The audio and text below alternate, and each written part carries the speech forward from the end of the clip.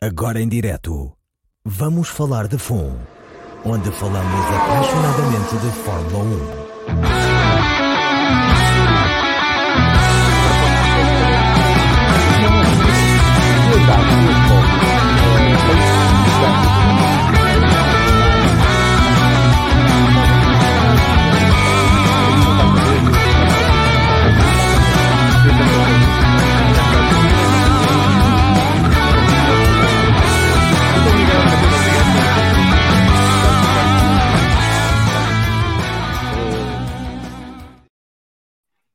Olá, bem-vindas e bem-vindos a mais um Vamos Falar de FUN. Eu hoje vou começar com um preâmbulo, porque acho que faz sentido, depois do fim de semana passado nas redes sociais.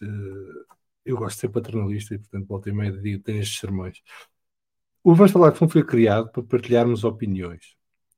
Não é as minhas opiniões, não são as opiniões do Vasco, não sou eu com o Vasco, não é um podcast um com o outro, a conversar um para o outro e convosco a ouvir. Portanto, a ideia aqui é quem tiver uma opinião diferente das que são aqui veiculadas, de vir cá. Não é de criticar e atacar quem tem opinião diferente da sua. As opiniões não são factos, são opiniões. E há muitas. E por isso é que se criou um espaço como vamos falar de fundo. Portanto, a partir de agora, quem for para as redes sociais atacar opiniões contrárias às suas, leva bloco. E se não tiver respeito pelos outros, nem aqui no chat participa. E fica aqui feito o preâmbulo e vamos agora ao que interessa. Queria agradecer aos nossos patronos o apoio que dão ao podcast, que é essencial ao nosso bom funcionamento. Já sabem, podem visitar patreon.com/bff1 e escolher uma das categorias de apoio e juntarem-se à nossa tribo dos motores. Somos cada vez mais e isso é um bom sinal. E muitos somos poucos e, portanto, continuem a ajudar, que é sinal que o Vamos Falar de Fundo tem futuro e estamos cada vez mais fortes. Hoje tenho aqui comigo o Alexandre Carneiro, o Guilherme Nunes, o Pedro Filipe, o João Pedro Perdigão e ainda se vai juntar a nós o Vasco Pinheiro, que está um bocadinho atrasado, porque isto parece que há futebol hoje, e o trânsito em Lisboa estava complicado e demorou um bocadinho mais a chegar a casa. Cumprimentar também aqui o nosso Fórum TSF, o Carlos Lopes, o João Abreu, o Pedro Carvalho. O Carlos Lopes diz qual é a nossa opinião dos comissários de corrida. Já lá vamos. A noite ainda é uma criança, temos tempo. O Miguel Ventura, o Vítor Geraldes e o Guilherme Moreira, que está aqui a deixar perguntas, porque o futebol é mais importante. As prioridades, olha, isto, cada um tem as suas. Mas deixar aqui algumas perguntas que a gente vai responder ao longo da noite. E cumprimentar também todos aqueles e aquelas que estão em direto e que ainda não participaram no chat. Têm o chat à vossa disposição, participem. Já sabem, se discordarem de alguma das coisas que nós dizemos aqui, das opiniões que nós temos, seja sobre pilotos, corridas, equipas, política da Fórmula 1, o que quer que seja, enviem um e-mail para o podcast@vff1.com e agendaremos a vossa vinda aqui. Teremos todo o gosto em conversar convosco e em debater as vossas opiniões com as nossas. Vamos começar então o primeiro tema do dia. Cumprimentar também aqui, um abraço ao José Miguel Silva, que também já se juntou aqui a nós. Ora, como não pode deixar de ser, estamos na semana a seguir ao Grande Prémio de Singapura, que foi um dos melhores do ano até agora, com uma vitória de Carlos Sainz, finalmente quebrou-se a hegemonia da Red Bull, e tivemos um duelo bem interessante toda a corrida lá na frente, entre os Mercedes e os Ferrari, sobretudo, e com o Lando Norris ali um bocadinho imiscuído no meio, não sendo a ameaça principal, acabou por conseguir o segundo lugar, devido também à aposta da Mercedes no final de montar os pneus médios novos para um ataque aos Ferrari, que depois não se concretizou no caso de Lando Norris e Carlos Sainz, porque Carlos Sainz defendeu de forma brilhante a sua primeira posição, oferecendo DRS ao Lando Norris, e acho que foi a primeira vez que fiquei contente por haver DRS, porque deu-nos finalmente uma corrida de defesa como deve ser, e quem tinha DRS não passava por ali como se os outros estivessem parados, e o Carlos Sainz teve essa capacidade mental de utilizar isso como uma arma para defender a sua primeira posição e oferecer ao seu amigo Lando Norris o segundo lugar na corrida. Guilherme, começo por ti. O que é que te pareceu o Grande Prémio de Singapura? Quais são os teus destaques? E não podes falar só da McLaren, ok? Tens de falar de mais coisas. Deixa o rapaz falar, a única vez que pode falar bem, pá. Boa noite a todos, já agora. Eu adorei a corrida. Para mim foi a melhor corrida do ano. Então, pronto. Já estás a ver. No início começas a dizer que aceitam todas as opiniões. Aceitamos, não temos que concordar e podemos rir. Nada me impede de gozar contigo. Tens a tua opinião, respeitamos-la e podemos discordar e rir um bocadinho de mal. Mas Termina o teu raciocínio, João. tiveste um segundo lugar, é bom, então aproveita, capitaliza Vai isso. ser uma noite tão A longa. convicção da tua opinião. Eu e o Pedro Filipe rimos e tu já estás com dúvidas sobre a tua opinião. Eu gostei bastante da corrida porque pá, os carros estavam bastante mais próximos do que é normal nos grandes prémios, ao contrário de muitas das edições passadas do Grande Prémio de Singapura. Eles pareciam estar a conseguir seguir-se uns aos outros e não houve a dependência do DRS para realmente haver aproximações. E como tu disseste, o Sainz demonstrou que tem capacidade mais que suficiente para ser o líder da Ferrari. Ele veio da férias de verão com a pica toda, ao contrário do Leclerc, que parece que se perdeu um bocado no verão, e já o tinha demonstrado em Monza, e agora fez uma corrida espetacular num circuito em que muito provavelmente ninguém acreditaria que a Ferrari estivesse competitiva. Claro, o facto da McLaren ter ficado em segundo lugar, como é óbvio, faz com que este grande prémio suba na minha classificação, não vou mentir, mas um dos meus grandes prémios favoritos é Imola 2005 e não é nem de perto nem de longe o mesmo cenário, mas houve momentos em que me relembrou muito esse grande prémio onde o Alonso fez uma corrida muito inteligente e soube-se defender muito bem de um carro que naquela altura estava mais rápido, que era o Ferrari guiado pelo Schumacher. Então, Só porque o Alonso fez uma corrida inteligente e que isso é 90% dos grandes prémios dele, não é? Ele este não fez. Fez um erro, o resto não foi Mas culpa ele dele. disse 90%, não disse 100%. Estar Quer atento. ser engenheiro, repara. Quer ser engenheiro. Está bem, pá. Que chatos. Fogo. Já estou arrependido de ter vindo. Devia ter ficado a ver a bola. E vamos ao minuto 7. Já estás assim. Mas pronto, o meu destaque vai claramente para a corrida do Sainz e para a primeira vitória não Red Bull deste ano.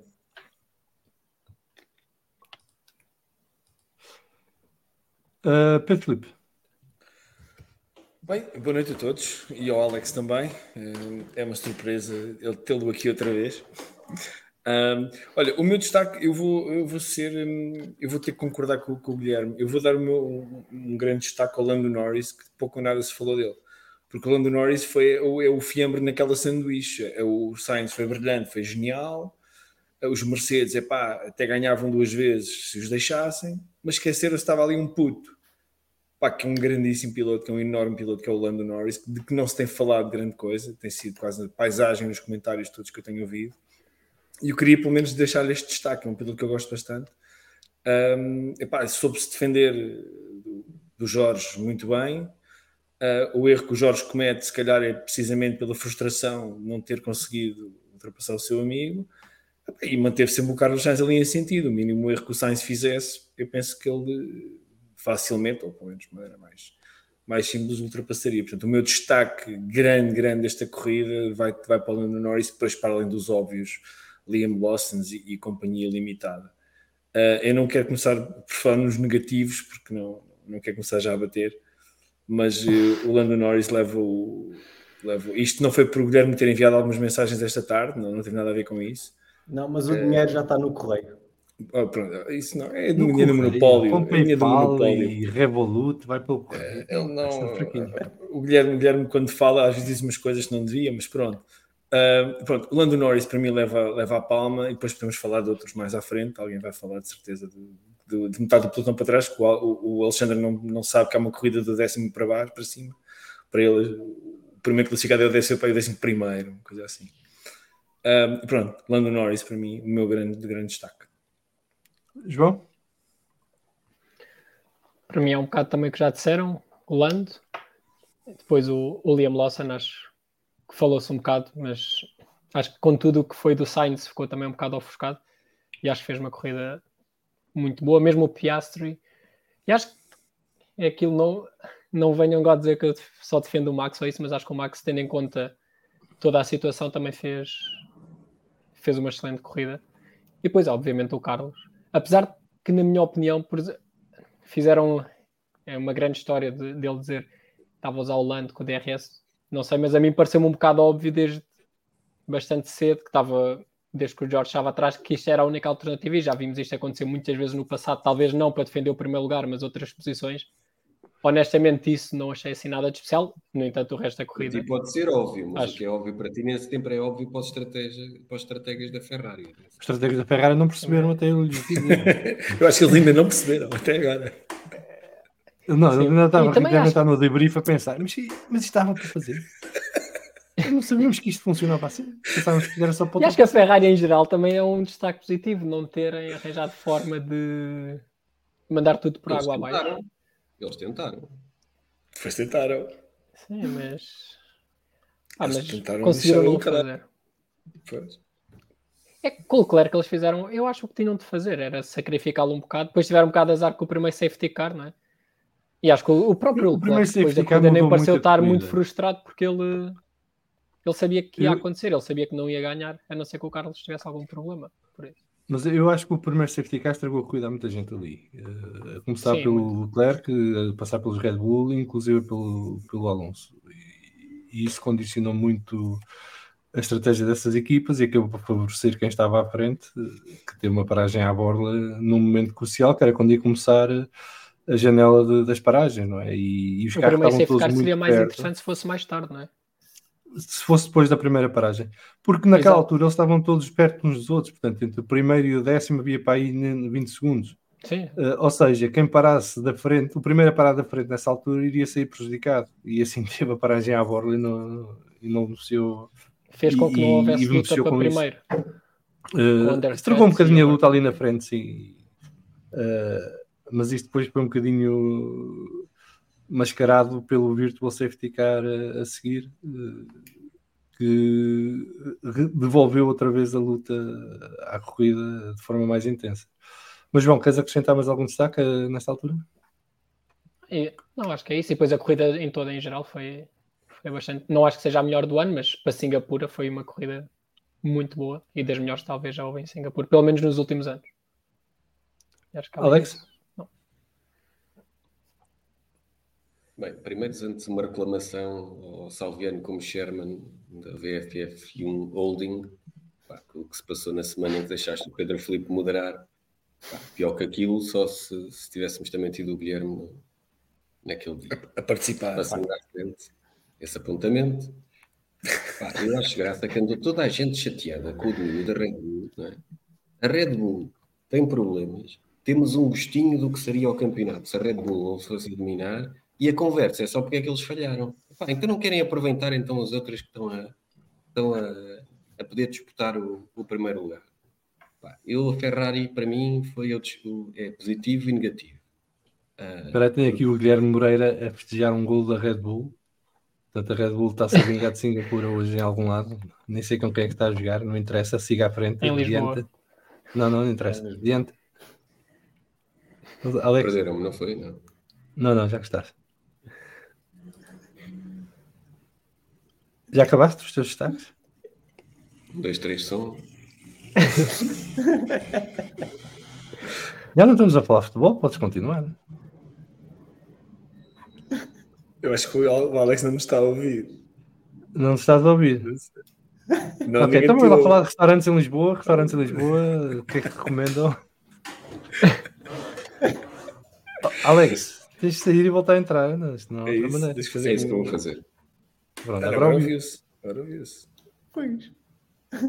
Está cá, olha. Então, restaurantes em Lisboa, o que é que recomendam? Digam lá. Guilherme, tu a semana passada não estavas. Qual é o teu restaurante preferido aí em Lisboa?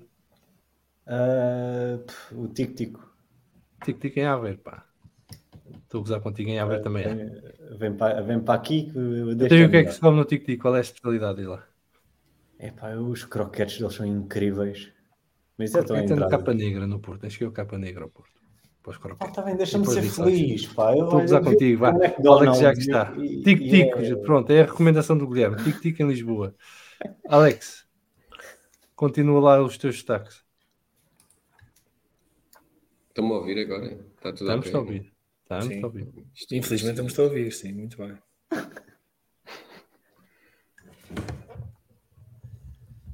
Mas vais falar ou ficamos aqui a olhar para ti? Eu acho que ele está ali com a coisa mal. Ele não paga a internet, anda aos olhos do vizinho, coisas estas coisas. Mas voltando um bocadinho ao que o João falou do Piastri, eu vou dizer que o Piastri, e o Luís Figueiredo estava aqui também a falar do Piastri, também fez uma grande corrida, partiu 18º, acabou em 7º. Eu vou-vos confessar que eu não percebi como é que ele acabou em 7º. Acho que nem ele percebeu. Porque ele quase não apareceu na televisão. Eu também não. Não faço ideia se fez ultrapassagens, se não fez, se lucrou com as paragens, com os acidentes. Fiquei assim um bocado... Acho que fez algumas.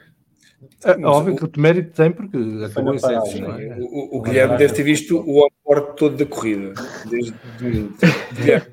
Por acaso não vi, não. Eu inicialmente foi a mesma reação que vocês, porque ele estava atrás do Pérez. Estava. Sim. Espera aí, deixa-me dar um tempinho ao Alexandre para ver se ele... Não, vai falando e ele fala quando tiver.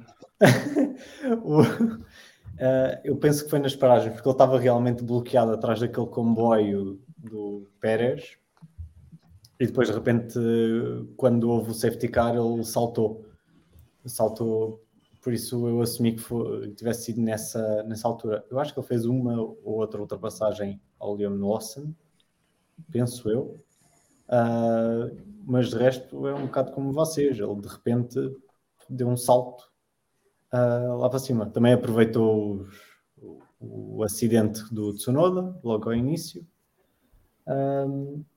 mas sim, o safety car aí ajudou. Pode ter realmente estragado um bocadinho a corrida lá à frente durante parte da corrida, mas para os adeptos da McLaren, pelo menos para um dos carros, foi muito bom. Aliás, para os dois, na verdade. Alex, estás aí? Está aos cortes.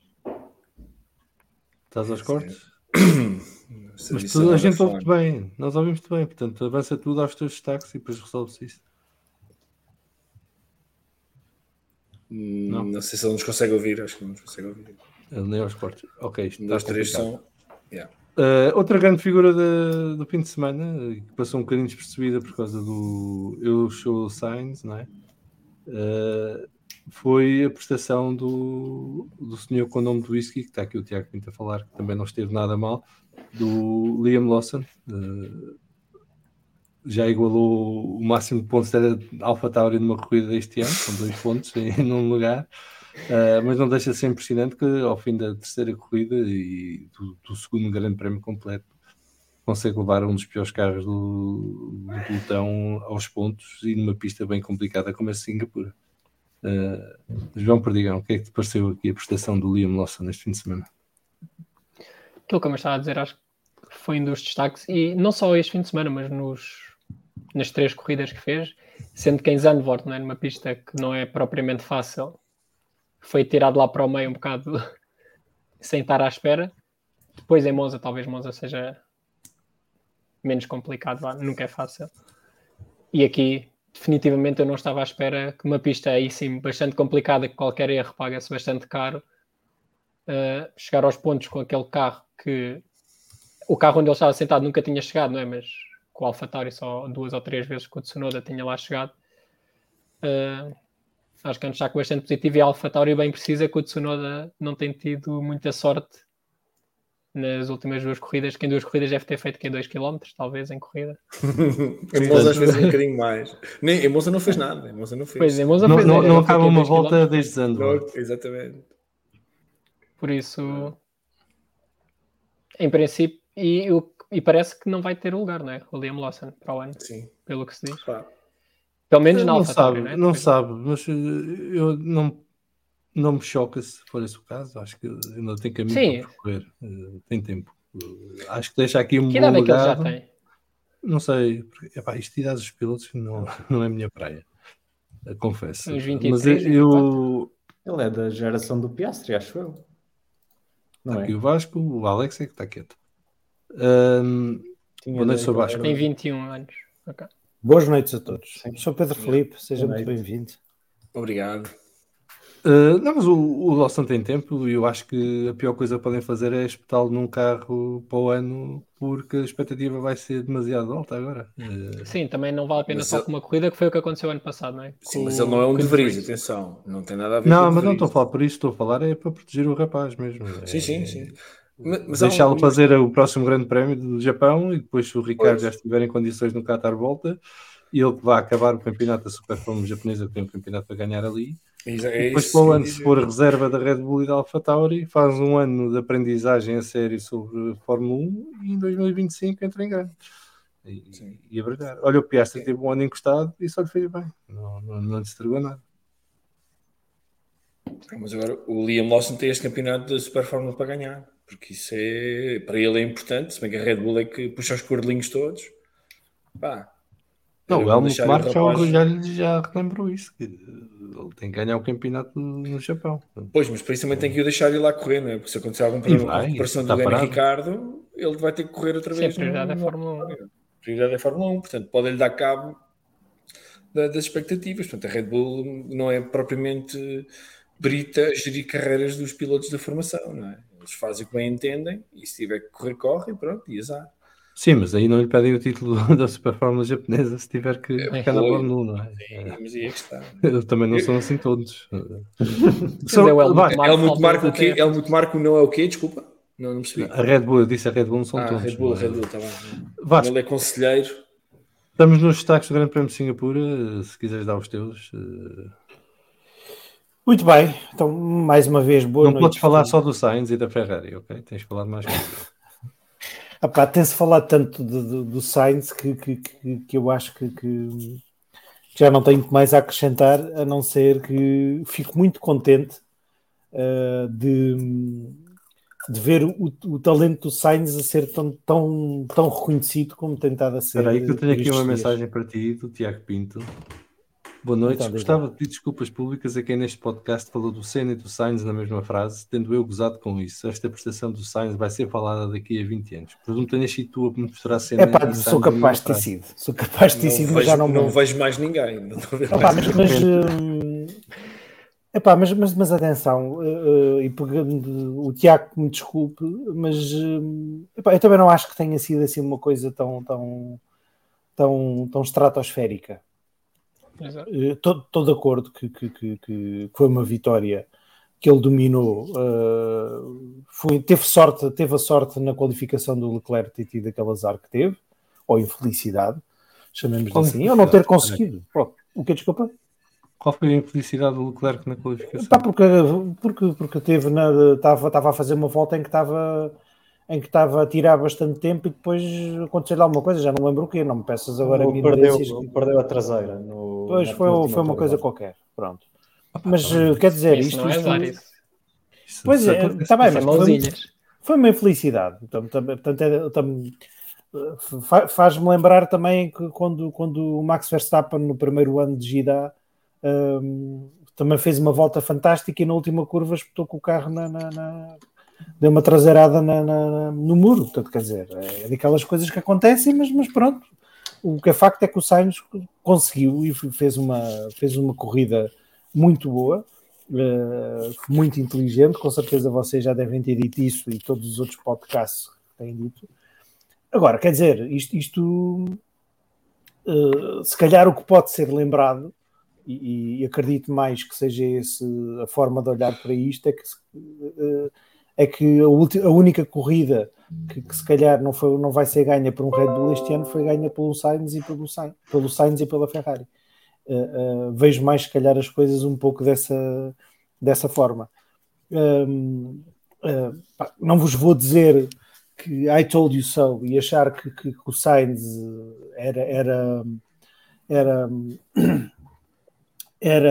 era isto, sempre achei que fosse isto. Eu acho que o Sainz é um grande piloto e o Sainz temos falado, e eu falei muito aqui também já muitas vezes da inteligência dele em corrida, que me faz lembrar muito, por exemplo, o Alonso. O Alonso, toda a gente diz que é verdade, que é um rato nas corridas e que consegue ler as corridas de uma forma que muitas vezes os engenheiros não melhor que os engenheiros estando ele a pilotar. E o Sainz faz a mesma coisa, a célebre situação do stop inventing, ou stop inventing, é um exemplo disso. Portanto, a mim não me espanta nada o Sainz ter feito uma corrida destas. Fico feliz, e isso sim, porque ele no ano passado teve alguma dificuldade em adaptar-se a estes novos carros. Ainda no início deste ano teve um início algo não foi tão consistente como agora está a ser esta fase da temporada. Eu fico muito contente por isso. E neste momento, quer dizer, o primeiro piloto da Ferrari não é o Leclerc, é o Sainz. E acho que isto, neste momento, ninguém tem dúvidas disso. Não, mas isto do Sainz do início da temporada ter sido complicado. O Sainz teve dificuldades de adaptação ao SF23 e teve que fazer um trabalho muito mais árduo para se adaptar a este carro do que, por exemplo, o Charles Leclerc. E fica aqui a nota para quem gosta de avaliar pilotos pelas más performances deles. Por exemplo, o Sargent, toda a gente acha que está a fazer uma má temporada e o rapaz está a aprender o que é a Fórmula 1, porque ele chegou sem é um bom exemplo, esse do Logan Sargent. Isto não é fácil para ninguém, e mesmo para os experientes. Não é só mas existe, e no caso do Sainz existem outras temporadas em que lembro-me muito claramente da primeira temporada dele na McLaren.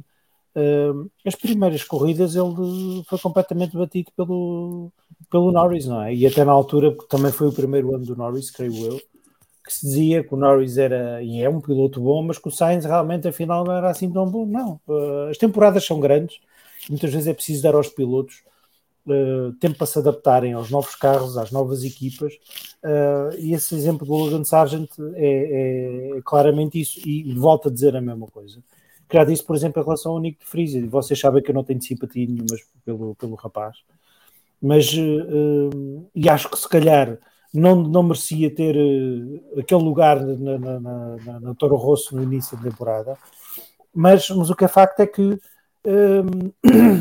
também já que o Toro Rosso, a Red Bull lhe deu aquela oportunidade, devia ter terminado a temporada. Acho que só em condições muito excepcionais, em que um piloto claramente demonstra uma incapacidade muito grande de ter ritmo e de concretizar alguma coisa, é que um piloto deve ser escolhido. Acho que é preciso dar tempo.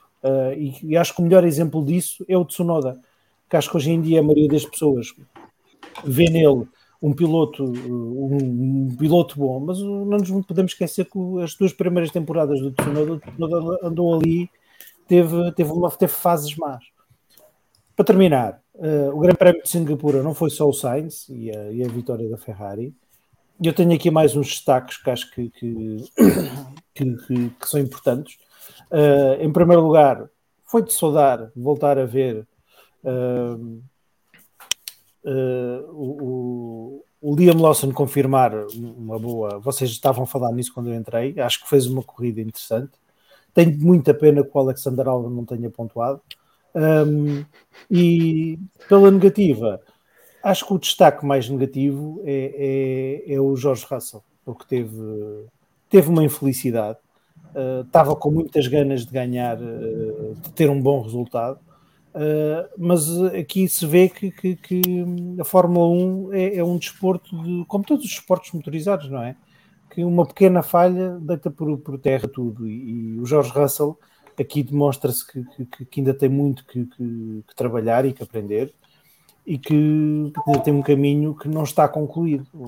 A melhor comparação que eu posso fazer, isto não é de modo nenhum eu achar que o George Russell é um mau piloto, não acho que seja, já deu provas que é um bom piloto, e o melhor exemplo disto é o Verstappen, com o número de temporadas que o Russell tinha, ainda fazia disparates. Portanto, acho que é preciso dar tempo, mas é um destaque negativo. O outro destaque negativo é o Alonso e a Aston Martin como um todo, que tiveram azar na corrida, mas é uma má performance, e tenho pena que assim seja, porque, como sabem, eu também sou fã do rapaz. Antes de tentarmos o Alex outra vez, Alex, estás à escuta? Acho que estou a ouvir-me bem. Agora sim. Agora sim, pronto. Não. Conseguimos ouvir-te, alto e claro. Pronto, o Vasco está a meter contigo. Para quem está a ouvir, o Vasco está a fingir que está a falar. Em relação à Aston Martin, acho que foi ao fim de semana desde meados do ano passado. Desde meados do ano passado, não é? Desde a pausa de verão do ano passado, foi o pior fim de semana da Aston Martin. É um bocadinho como a Red Bull. Estou curioso para perceber como é que vão reagir em Suzuka, porque aquilo foi descalabra mais e tudo o que tinha que correr mal, correu mal, não é? Do princípio do fim de semana até ao fim. Fico contente que o Lance esteja bem e recuperado e que vá participar no Grande Prémio do Japão. Acho que isso é uma boa notícia. Agora perdemos o Vasco. E isto hoje está complicado. Isto não sei se é para ver Champions Isto e está tudo parece a usado Red Bull, pá, sempre a pôr está tudo no fora. stream e a internet está toda chupada e isto vai abaixo e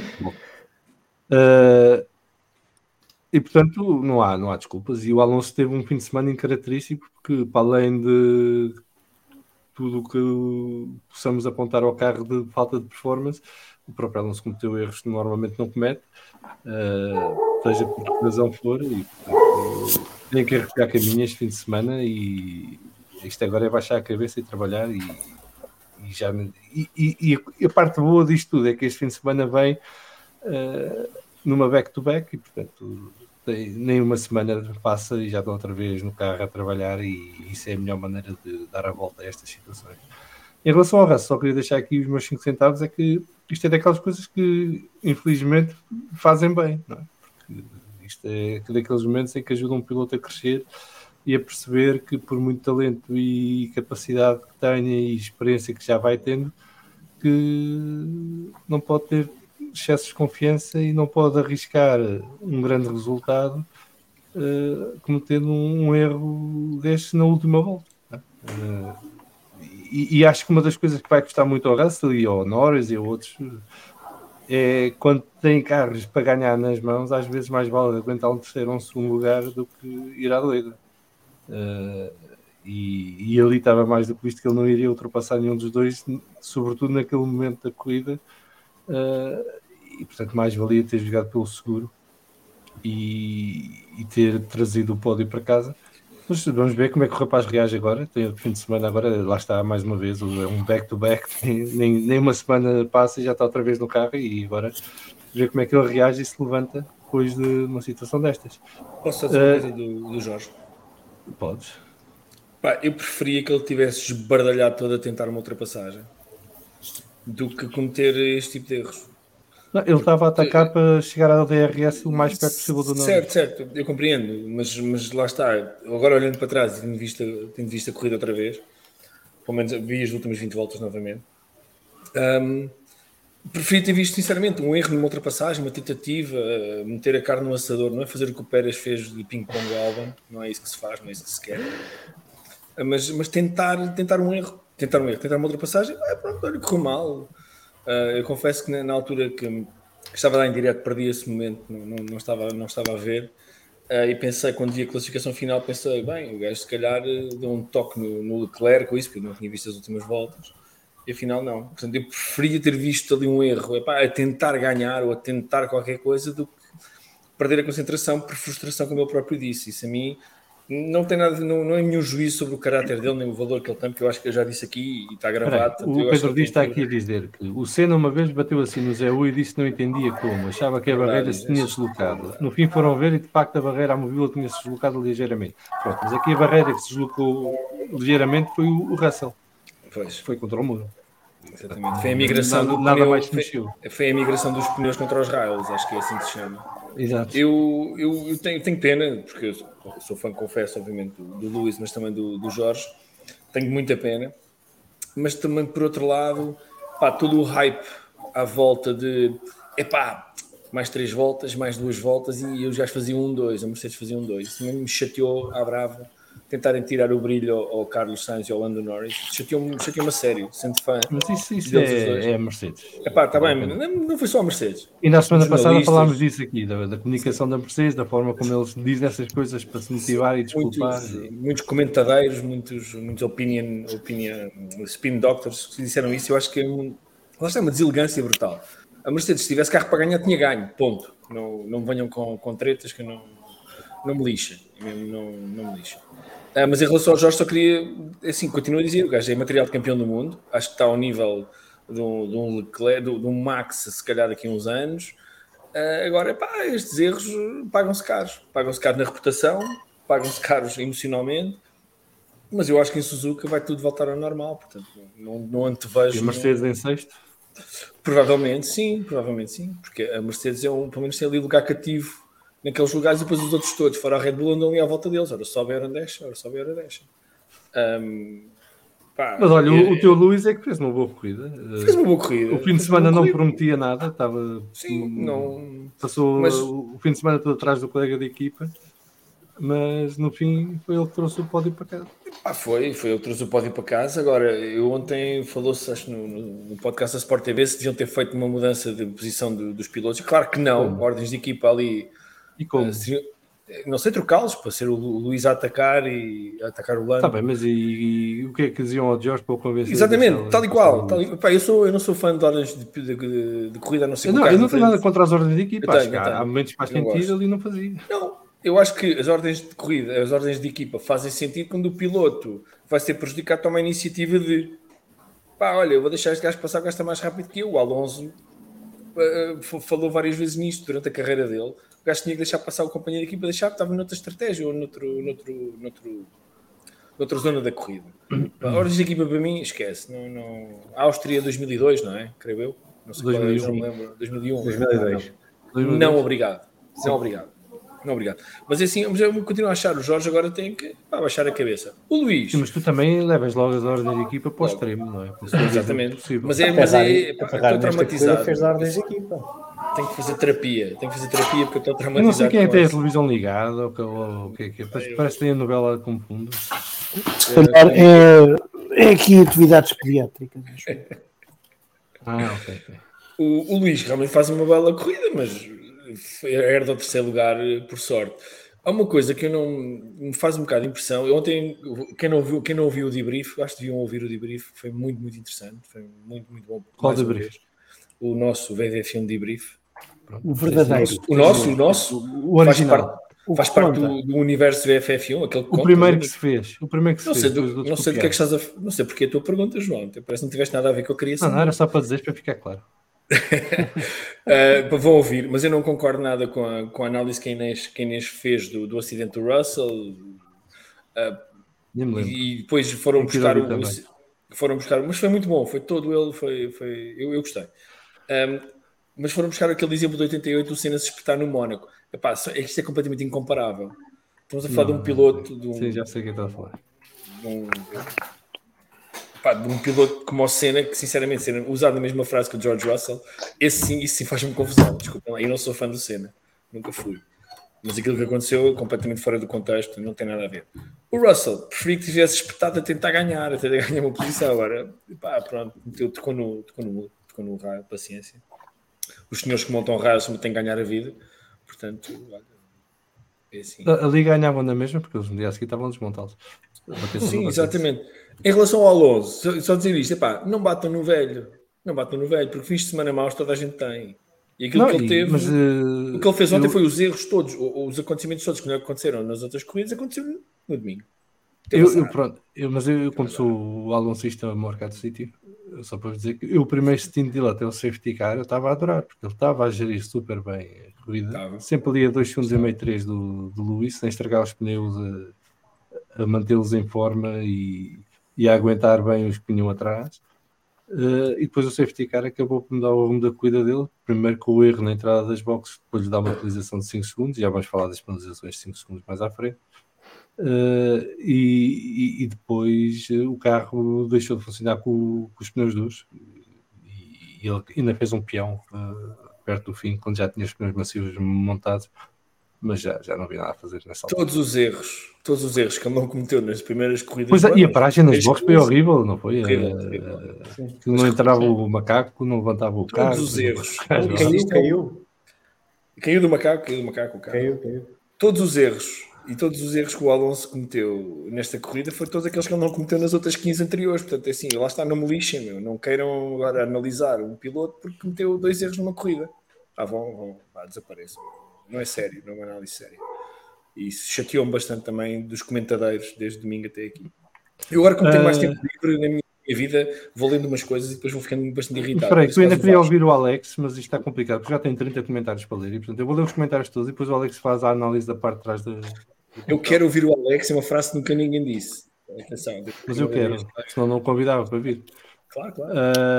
O Guilherme Moreira pergunta se acham que foi a pior corrida do Alonso da carreira ou dos últimos anos, ou a culpa é do Benfica. A culpa é do Benfica e isso parece-me óbvio. Isso é sempre, mas eu acho que foi a pior corrida do Alonso desde que regressou, já teve piores. Aliás, a mais anedótica foi uma em Monza, em que ele andava à luta com o Julian Palmer. Pareciam 2 tolinhos no 17, do Carmo. Não, exato, do Carmo. Foi na McLaren Honda, no Maclatas. Foi. Portanto, já fez pior do que isto. Guilherme Moreira, acham que já podemos afirmar que a nova diretiva da FIA afetou a performance do Red Bull e da Aston Martin e beneficiou a Ferrari, Mercedes, McLaren, não temos que esperar por Suzuka. Temos que esperar por o que é a seguir ao Qatar? América? Austin. Eu acho que até Austin vamos perceber se Austin quem é que sofreu com isto. Até lá, Austin é primeiro. Até lá aguenta os cavalinhos e não culpes ninguém, nem apontes de ninguém. E pergunta ao Guilherme se achamos que a Ferrari tem hipótese de apanhar e ultrapassar a Mercedes na luta pelo segundo lugar dos construtores. Eu digo já, não. Mas vocês são livres de discordar. Não. Hipóteses tem. Matemáticas. Sim, mas o Alonso também ainda pode ser campeão, portanto, está tudo em aberto. SR, apesar do DRS ter sido importante, o Lando conseguiu defender-se bem nos momentos em que não o teve. É verdade, mas deu jeito. O Filipe Afonso Marques, boa noite, só deixar o gosto. É verdade, tem que fazer like. Portanto, estamos 25 a ver em direto, só há 16 likes, não pode ser aqui alguma coisa errada. Tudo a meter likes, partilhas, ativar o sininho, as subscrições, essas coisas todas. E obrigado antecipadamente. Portanto, só deixar o gosto, diz o Filipe. Este fica para só ouvir amanhã e a seguinte opinião, mesmo sem grande ação durante grande parte da corrida, foi o melhor do ano de toda a estratégia envolvida. É uma opinião, para mim, Zandvoort continua a ser o melhor do ano, até agora.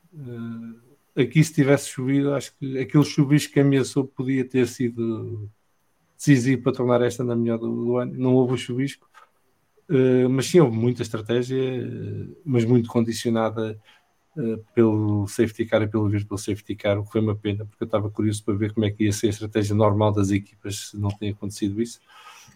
Mas a corrida foi boa, eu gostei. Aliás, o Alonso estava a fazer a pior corrida do ano e eu estava agarrado à televisão a ver o resto da ação, portanto não nego isso.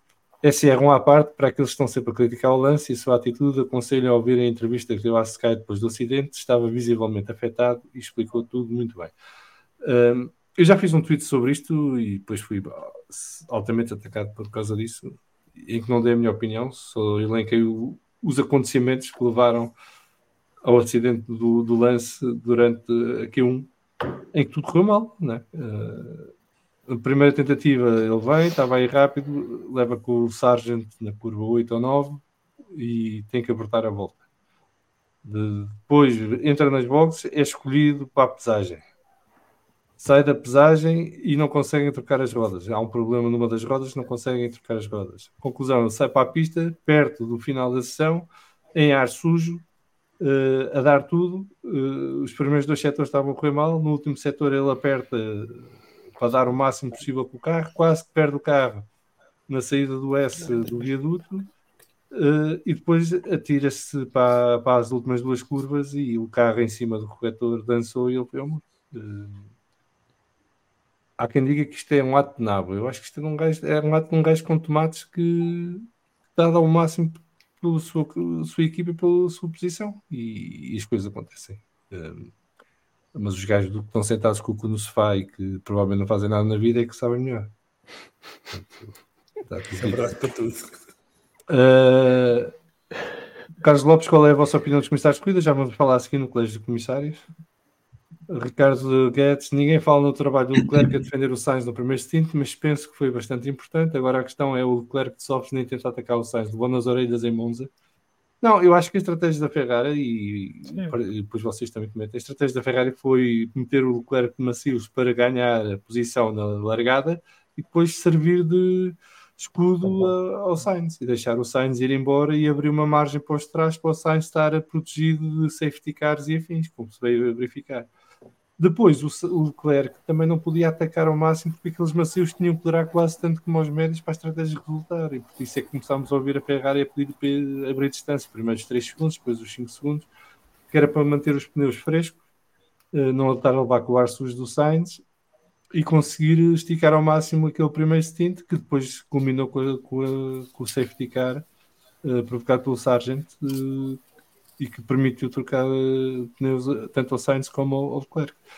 De realçar que desta vez a Ferrari não fez cagada nas boxes e portanto ficou tudo bem. Se bem que o Leclerc ainda teve ali um problemazinho qualquer, não foi? Na paragem dele, perdeu uns segundos, não foi? Teve que ser Teve que ficar à espera. Do Hamilton, foi do Hamilton. Isso não é culpa da Sim, que é daquelas coisas que eu não sei, nem foi investigado isso, mas não. É bem jogado por parte do Luís. Não vamos estar aqui a ser anjinhos a achar que aquilo foi sem querer. Mas achei estranho nem sequer ser investigado. Mas a direção de corrida também não estava lá este fim de semana. Ou se estava a olhar para o Marina Bay Sands lá para cima, não estava a ver os carros. Ao ser investigado seria velocidade mínima, não é? Não, por impedir a saída do outro mínima. carro. Não, porque a Mercedes estava em double stack. Não interessa, não pode bloquear o pit lane. Não pode mas há uma velocidade mínima de acesso. Se não tens uma avaria, há uma velocidade mínima de acesso. Se bloqueias um carro que vai sair, só que se ele está em double stack, ele não consegue entrar. Azar o dele. Sim, mas isso não é culpa do Leclerc, não tem culpa, né? Sim, mas eu não sei, mas era isso que eu estava a perguntar. Há alguma penalização para se tiverem double stack? É como o unsafe release. Não, por exemplo, eu sei que é completamente diferente, mas no jogo, a quantidade de vezes que eu estou a jogar online na Fórmula 1, nada está um gajo em double stack. Não interessa o jogo, porque no jogo pisa da linha branca e levas volta anulada. Eu sempre achei, sempre fiquei com a dúvida de se isto acontecer na vida real. Não podes impedir a pit lane, não podes bloquear o pit lane. O pit lane mas como assim, se eu estiver na... a via de acesso? Desculpa. Mas se tiver um double stack, ele não... Mas ele não pode parar, ele não pode parar na diagonal e impedir a saída do outro carro. Não é de velocidade mínima. Velocidade mínima é na fast lane. Estou a dizer, ele está... Mas acho que o Hamilton não parou. Parou. Quase. Não parou, abrandou. Sim, mas bloqueou a saída do Leclerc, basicamente. E isso não pode fazer. E o double stack é da equipa dele, portanto, isso não... Se fosse outra equipa a fazer o double stack que o impedisse a ele de passar, aí estava ele desculpado, mas não. Era a equipa dele que estava a fazer, portanto. Mas, desculpa, já vamos falar disto a seguir com os comissários. A direção de corrida dos comissários este fim de semana, não sei. Nem vale a pena.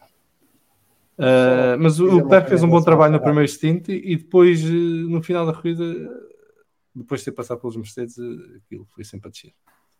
Ele teve um problema de motor, acho eu. Está bem, isso é o que tinha de dizer agora.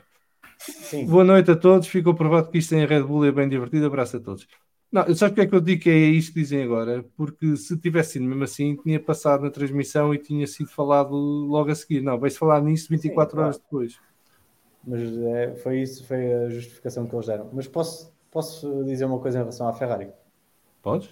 Estavas a dizer que eu concordo com vocês quando dizem que a Ferrari acertou na estratégia. Eu só acho que eles, na altura em que os Mercedes pararam, eles também podiam ter parado com o Leclerc. Sim, mas aí eu acho que eles apostaram na posição em pista a pensar que chegava. Que ele conseguiria. Não chegava. Devem-se ter borrado todos. Alto que isto não dá para chegar lá à frente. E em relação à parte dele defender o Sainz, quando eles estavam a pedir um intervalo cada vez maior para o Sainz, a primeira coisa que me veio à cabeça foi, sei que eu está com poupar um bocado os macios, foi aquela corrida de 2019 em que o o Vettel estava atrás do Leclerc em batalha com, penso que era o Verstappen, e eles pararam no primeiro e sem querer fizeram um undercut ao Leclerc. Então, o que eu pensei foi que eles estavam a abrandar o Leclerc, ou a criar um intervalo entre o Leclerc e o Sainz, para caso parassem o Leclerc primeiro, ele não sair à frente do Sainz. Ok. Luís Figueiredo, boa noite a todos. Fico provado que isto sem a Red Bull é bem divertido. Um abraço a todos e um abraço para ele. O SR e a corrida do Pérez, já lá vamos. Leite comissários. Estava numa pista de carrinhos de choque. Não começa a haver um problema com os 5 segundos para carros muito dominadores. É um crime que compensa. F. Martins, boa noite a todos. Está positiva a belíssima corrida que tivemos, com exceção daquelas voltas a pastar lá na frente. Quais foram as voltas a pastar lá na frente? Houve ali uma altura em que ninguém se queria aproximar muito, porque claramente os pneus perdiam perdiam aderência, perdiam eficiência, não sei, mas houve 2 ou 3 pilotos que se queixaram disso. Isso é normal. Pois infelizmente é normal. Não querendo abrir muito o jogo, isso é a minha irritação. Mas lá esqueremos. Mário Calacho, boa noite. Fico muito contente a perceber que sou parecido ao Max. Na PlayStation não ganha em Singapura e o Max também. Luís Rodrigues, desde que a Aston Martin foi para a nova fábrica, a sua performance caiu a pico. O que está a passar? Sempre que mexe no carro, só o torna mais lento. Não tem nada a ver com a nova fábrica. Isso explica porque se calhar não conseguirem acompanhar o ritmo de desenvolvimento das outras, porque não tem ainda o túnel de vento, não tem uma série de infraestruturas montadas. A fábrica está a ser construída ainda, portanto só uma das partes é que está pronta e foi essa que mudaram, mas isso não teve influência nenhuma na performance da Aston. Eu acho que temos que esperar mais umas corridas para perceber o que é que está a passar com a Aston, se está a passar alguma coisa. Não sabemos aqui em Singapura se isto foi... Monza era esperado, Singapura não sabemos se teve algum problema, se houve alguma coisa que falhou nas simulações ou qualquer coisa. Vamos ver agora em Suzuka e no Qatar onde é que a Aston Martin está. Agora, eu acho que se olharmos para o que está a acontecer, e que eu acho impecável que quem comenta de Fórmula 1 não fala nisto, é que de repente há equipas a dar saltos gigantescos e está tudo bem. E, portanto, é tudo normal. Menos para a Mercedes não consegue dar saltos. Fica sempre mais ou menos a mesma. Mas as outras conseguem, está tudo normal. Portanto, sei, é o que temos. SR, a direção de corrida não foi muito boa, vi essa coisa que não se viu. A realização, queres dizer? E eu estou farto de me queixar disto. Então, sobretudo nas qualificações, que há carros em volta rápida e estão-nos a mostrar o Ferrari em volta lenta. Tem todo o interesse, porque um gajo gosta de ver carros andar devagarinho. Carlos Lopes, como o acidente do Sérgio com o álbum que ninguém viu, pois não, mas esse foi mesmo no final da corrida e estavam focados lá na frente, na luta lá na frente, portanto esse tem desculpa. Mas depois vimos as repetições e ainda bem que não mostraram em direto, a vergonha ainda era maior. Tiago Pinto, a Red Bull em modo sógrafo também foi excelente, não aparece e o dia logo melhor. Aquele destino final de médios deixou água na boca. Os gajos até tinham carro para os médios.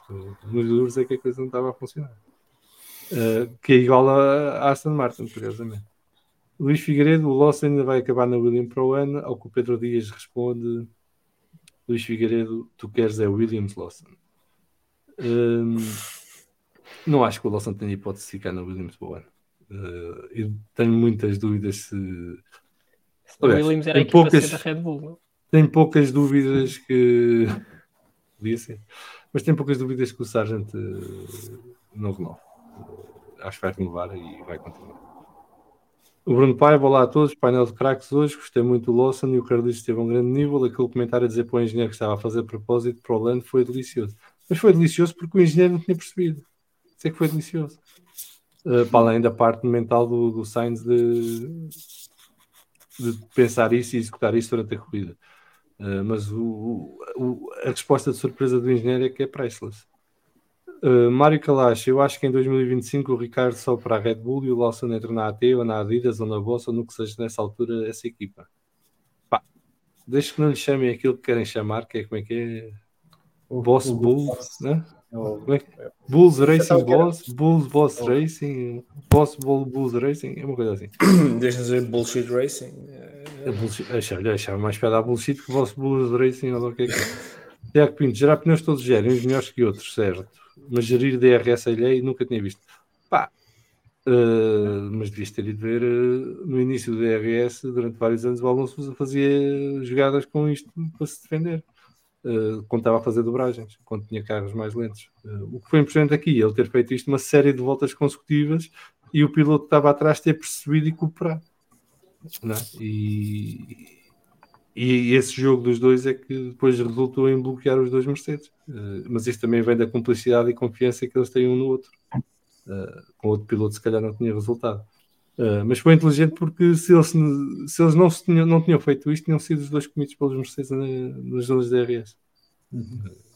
E assim, pode ser que esteja aqui uma solução para o DRS ser mais interessante no futuro, que é a malta ter percebido que isto também dá para jogar para a defesa e começar a usar mais isto assim, em vez de andarem todos à toa a tentar se ultrapassar de por onde der. Mas é impressão minha ou isto já aconteceu tantas vezes no passado? Já. Mas o que não aconteceu foi tantas voltas seguidas e ele lutar pela vitória.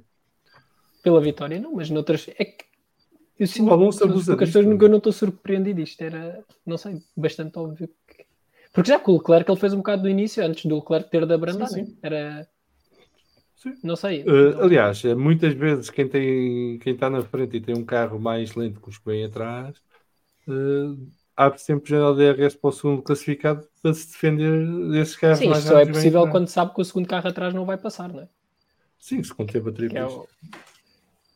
André Ribeiro, boa noite a todos. O Albon é perito em gerir DRS. É um azelho a gerir carros que vêm à doida por trás. Primeiro foi o Luís, agora é o Pérez. Isto vale tudo. Marca Lacha, mais uma vez pode ser a Ferrari a impedir que seja a mesma equipa a ganhar todas as corridas do ano. Não é mais uma vez, pode ser, já impediu. Exato. Pode haver, agora outras equipas se juntam à festa, mas já está, não é? E graças a Deus, temos a dizer que este é o recorde que eu não quero que ninguém bata nunca, porque a partir do momento em que baterem este já não dá para bater outra vez. Não sei se já perceberam, só dá para igualar. Exatamente. Portanto, este para mim há de ficar, é o paraíso da Fórmula 1. Nunca se sabe lá chegar. Tens um pote do Schlesser aí por trás do monitor, de certeza. Exatamente. Vou meter aqui o capacete do Schlesser na parede junto aos outros dois. Quem não souber, pergunta ao Alexandre, que o Alexandre explica. SR, a coisa mais irritante dos rádios do Russell a dizer que quer ganhar é que é puramente para inglês ver. Todos querem ganhar. Ele não quer mais que os outros só porque manifesta dessa forma. Mas o Russell vive na sua bolha e, portanto, deixa estar com a SR, o que o Jorge fez foi fazer aquela mejinha no poste para dizer ao Luís que vinha atrás: eu vou ganhar isto, eu quero ganhar isto. Foi só isso, foi só uma mejinha para deixar lá o cheirinho deles. Mas ele o que fez foi exatamente, não foi contra o poste, mas foi contra o muro, portanto... Mas foi, estás a ver? Certo. Ele encontrou uma esquina e lá ficou. Agora, que mal é que tem o gajo esbardalhar-se no rádio também? O gajo diz coisas parvas a toda a hora. Alguém lhe liga. Eu já não lhe ligo. Prefiro que ele grite. Se fosse um piloto, ele grite que quer ganhar do que está calado. Mas é o tal direito à opinião. Há quem gosta e quem não gosta. Claro, Carlos Filipe, boa noite, malta. Alguém reparou que ninguém da Mercedes foi para junto do pódio no fim da corrida? Até deu pena ver o Hamilton sentado no chão sozinho à espera da flash interview dele. Eu não reparei, mas depois vi fotos e de facto ele estava lá era entretido com os gajos da Ferrari porque da Mercedes nenhum. Não sei o que aconteceu. Eu acho que eles estavam no canto. Foi por respeito ao Russell. Eu tinha ideia que eles estavam no canto. Pá, eu não vi o pódio. Eu tenho ideia de ter visto alguém da Mercedes, mas sinceramente. Mas as fotos que eu vi era ele com os mecânicos da Ferrari à conversa. Estava na conversa. Eu acho que é um não assunto. Querem ver agora isso? Não, mas houve Baku o ano passado com o Russell, agora houve Singapura com o Luís, pronto, está um igual. Pedro Dias, o erro do Russell é testemunho do brilhantismo destes pilotos, um erro de centímetros deita tudo a perder. F. Martins, o erro do George Russell poderá servir para ele baixar a bolinha e trabalhar para melhorar. Não simpatizo com ele, mas gostei que assumisse o erro sem desculpas de piloto ou sem se esconder. Mas isso é a parte que eu gosto, é quando eles cometem os erros e assumem. Não vêm cá com conversa, porque o carro e não sei o quê. Isso é de homenzinho e é sempre bem-vindo. Guilherme Moreira, depois que aconteceu em Singapura com a atual performance da Aston Martin, penso que foi ultrapassada na corrida ao desenvolvimento pela Ferrari, Mercedes e McLaren. O Alonso não vai mais ao pódio. Agora que disseste isto, o gajo vai mais 3 pódios até o fim do ano, só para te falar. Mas porquê que quer tudo aqui tirar palpites a fazer futurologia? Isto está sempre a mudar de corrida para corrida, desde junho para cá, e já é só certezas depois de uma corrida só. Calma, vamos ver. Deem tempo ao tempo. Faltam 7, não é? Das minhas contas. Falta Japão, Qatar, Austin, México, Brasil, Las Vegas e Abu Dhabi. Até lá muita coisa pode mudar. Mário Calacho, o erro era perfeitamente aceitável se fosse uma tentativa de ultrapassagem, mas ali é complicado. Isto já vocês também tinham dito. E o Pedro Dias, a questão em relação à Mercedes é se deveria ter dividido estratégias parando o Lewis e não o Russell, e essa é de facto uma questão interessante, pois podia ser ter complicado as coisas ao Sainz. Minha opinião é que não ia complicar nada ao Sainz e ia criar um problema na Mercedes, porque depois o Lewis teria que passar pelo George, e o George teria que o deixar passar, e portanto eles evitaram essa discussão. Não sei se vocês têm outra opinião sobre o assunto. E nessa situação o Sainz faria o mesmo com o Russell, que era criar ali o comboiozinho DRS, e o Hamilton iria apanhá-los rapidamente, como apanharam os dois Mercedes, e iria entrar no comboio DRS e iria ficar com o mesmo problema. Sim, mas eu acho que o Mercedes passava a Ferrari mais facilmente. Não, mas tu tinhas no mesmo comboio, tu tinhas o Norris, que estava no DRS, do Russell, que por sua vez estava no DRS. Sim, mas é um 2 contra 1 ali, é diferente. É como eu e o Alexandre contra ti. É um bocadinho diferente, não é? Do que tens uma pessoa neutra. Tu tens uma pessoa neutra que é o Lando Norris aqui. Portanto, 2 contra 1, aquilo ia funcionar. Não, e aí, repara, agora fora brincadeira. Agora sim. Trocavas o Luís com o Jorge, por exemplo. Não, mas aí podias fazer uma troca. Trocavas o Luís com o Jorge e tentava o Luís ultrapassar. Percebes? Portanto, aí é um 2 contra 1 claramente. Não tens um Ferrari e um McLaren e 2 Mercedes. Terias um Ferrari e 2 Mercedes. O que é muito mais problemático. Percebes? Acho que seria mais líquida a situação e mais fácil de perceber. E mais fácil de atacar. Mas isso lá está. Não sei, porque o Jorge não teria ritmo para se afastar do Norris. Pois não sei. Portanto, o Norris ia ficar ali perto da janela do DRS. Provavelmente. E portanto íamos ter um cenário parecido, mas mais atrás. Eu por acaso não, eu acho que fizeram bem, porque eu acho que iam criar um problema entre os dois pilotos também. E era mais complicado de gerir depois, mesmo que tivesse corrido bem e ganhasse a corrida. Eu volto sempre à minha. És mais rápido, ultrapassa. Passa. És mais rápido. A idade em Singapura sente-se, o Luís e o Fernando estavam mortos. Eu acho que eles estão os dois bem vivos, um foi ao pódio, o outro teve uma má corrida, já estão os dois no Japão e está tudo correto. Ninguém se queixou de nada. E mortos estavam quase todos, menos o gajo que ganhou, porque estava no 7º céu. Uma corrida em Singapura mata qualquer gajo. Eu fiz aquilo a pé e fiquei morto, imagina os gajos 2 horas lá dentro. O Tsunoda estava fresquinho. Pois é, não estava fresquinho. F. Martins discorda, a direção de corrida estava lá, o Tsunoda que o diga, mais 5 segundos só para referir o nome dele. Pedro Dias, Hamilton não para, apenas entra lentamente e com passo de espera para Russell arrancar. Ok, a questão não é se para ou deixa de parar, a questão é que bloqueia. Ok. E tem prioridade na entrada se não bloquear a saída dos outros, senão isto é uma festa. Não é? Basicamente o que temos que fazer no futuro é quem tiver vantagem, bloqueia o gajo que está mais em segundo e siga. Isto é o argumento seguinte, e não bloqueia o Leclerc porque a Ferrari não tinha dado ordem de arranque ao Leclerc e quem entra tem prioridade sobre quem sai. A Ferrari não pode dar a ordem de arranque ao Leclerc porque senão é unsafe release. Ok? Mas o outro carro não pode bloquear a saída. E mais, o pior disto tudo não é esta conversa que estamos aqui, esta discussão, não foi investigado, caralho. Nem sequer perceberam. Eles não viram. Ou se viram, acharam que estava tudo bem. Portanto, Pedro Hermida, boa noite pessoal, sobre a influência ou não da diretiva técnica na Red Bull. Estive a ver os últimos vídeos do canal Fórmula Brum e achei interessante. É brasileiro, é certo, mas pareceu-me idóneo. Não conheço Fórmula Brum. João Pereira, unpopular opinion, Lando Norris é muito mais piloto que Russell e Leclerc. Não é assim tão unpopular. É ligeiramente controversa e dá asa a conversas giras. Eu acho que a palavra-chave é que gosta de gajos diferentes nessa conversa. Mas a palavra-chave ali é opinion. Pronto. Exato. Obrigado, João. Muito bem. Alexandre. É tu vez, vá. A ver se agora dá. Oi? Não. Não dá. Isto hoje não dá para o Alexandre. Não dá. Oh, não. Alex, estamos a falar contigo. Eu nem vos vejo. Não, isto Sem lembrar. está aos cortes. Alex, não dá. Está complicado. Bem, Acho que isto tem o dedo do Guilherme Nunes ali, não sei porquê. o Guilherme mandou fazer a folha ao Alex. Alex, Gajo olha, vamos seguir engenheiro. diferentes, não dá, não Foi dá. ameaçado pelo Eu Alex. estou a tentar falar com você.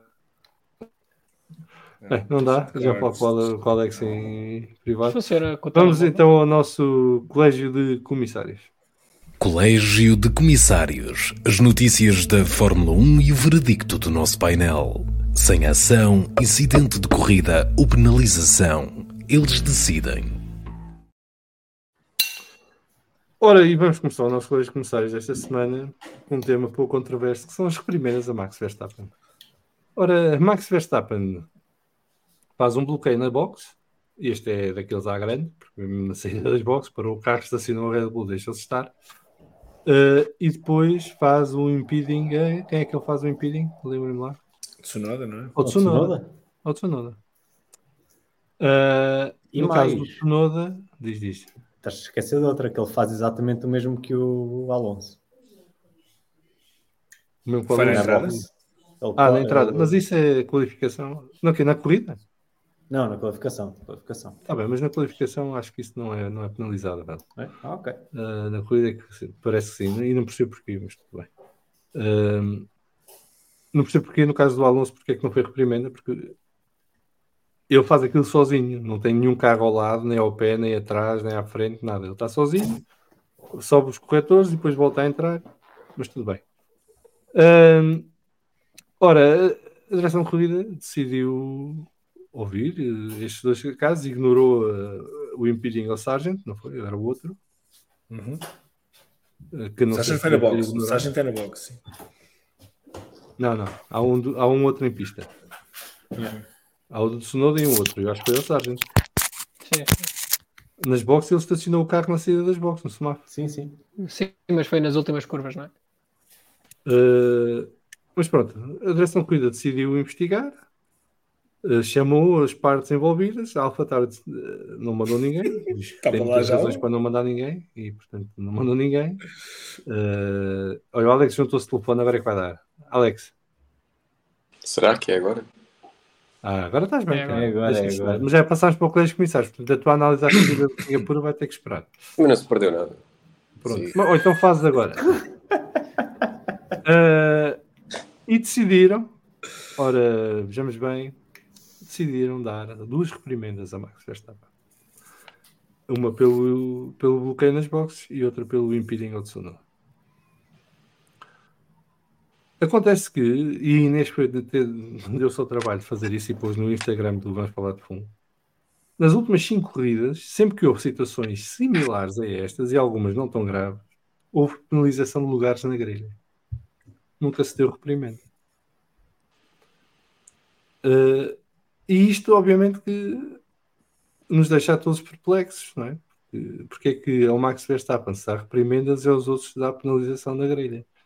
E levanta conversas e teorias e suspeitas e tudo mais. Porque isto é um péssimo serviço à Fórmula 1. Porque a justificação que eles dão para dar a reprimenda é exatamente igual à que eles usaram para dar as penalizações de lugares na grelha. Nem aí há variação. Mas na das boxes, eles dizem que aquela ação pode resultar numa situação perigosa. Portanto, toma lá uma reprimenda. Portanto, está tudo bêbado. Mas como vocês são os comissários, vocês é que decidem. Os vossos colegas, como é que estiveram em Singapura? Vasco, começa por si. Quer dizer, acho que não faz sentido nenhum esta dualidade de critérios. Para mim é uma penalização grave. E é uma pena voltarmos a ter estas conversas das avaliações subjetivas dos comissários, não é? E da incoerência na atribuição de penalizações ou não. Portanto, para mim este tema já me cansa, me gasta o latim e é penalização forte. Guilherme? Concordo com o que disseram. Penalização. Pedro Filipe? Penalização, mas isto é o que temos. Há anos que há uns que são mais beneficiados do que outros e depois há esta política interna da FIA que se mete naquilo que são os regulamentos que são claros como água, como a Inês muito bem demonstra, e está na conta do Instagram do VFF1, que todos devem ir lá também fazer seguir e dar likes. É penalização, não tem grande história. E dar like no YouTube também, já agora. E seguir dar like em tudo. No X e no Substack.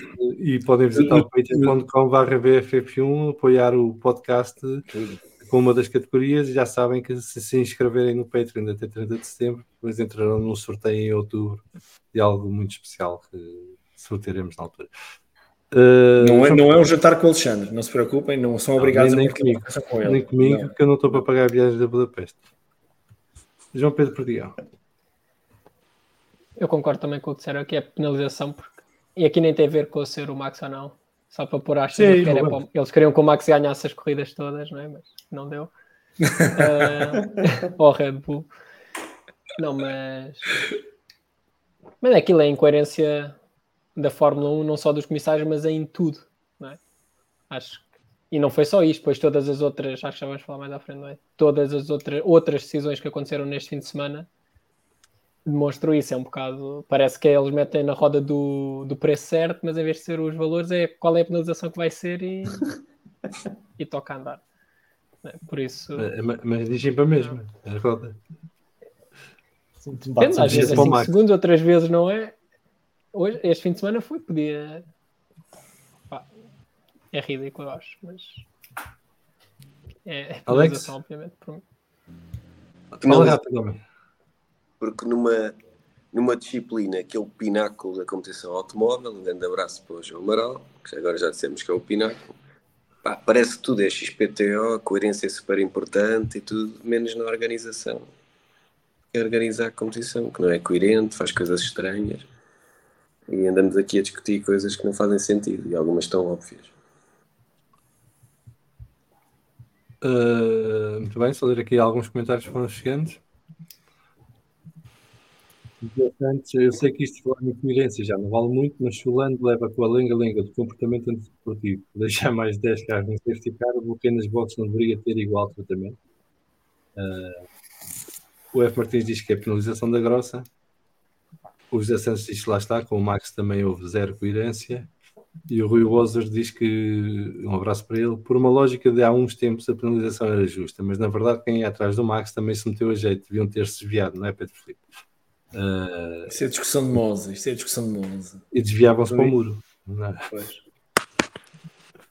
O Dr. Soldas, aqui um abraço para ele, dizer que vim só pôr like, amanhã lá estarei a ouvir-nos no trabalho. Olha, espero que façamos boa companhia no trabalho. O F. Martins diz que a roda do Max reprimenda, a Tsunoda só diz mais 5 segundos, a do Hamilton diz chega para 20, ninguém viu saída em frente na primeira volta. Espera aí, calma. A saída em frente na primeira volta viram e era para ser investigado. Mas, entretanto, a Mercedes decidiu devolver os lugares. Foi esperta. E, portanto, mas já vamos falar disto. Um abraço ao Vitor Filipe Silva, que nos cumprimenta.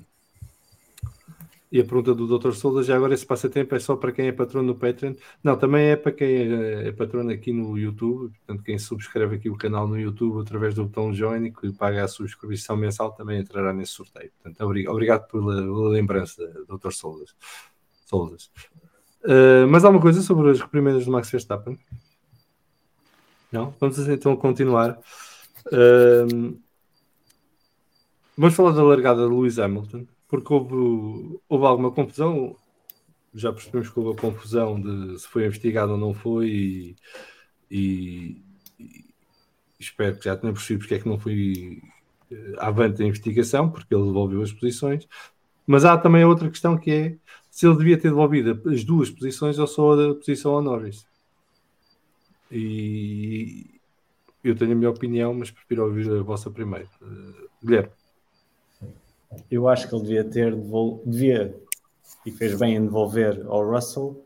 Ao Norris acho que não devia ter devolvido, porque ele quando corta a curva, ele já está lado a lado com o Russell, já tinha ultrapassado o Norris e não é por ter travado mais tarde.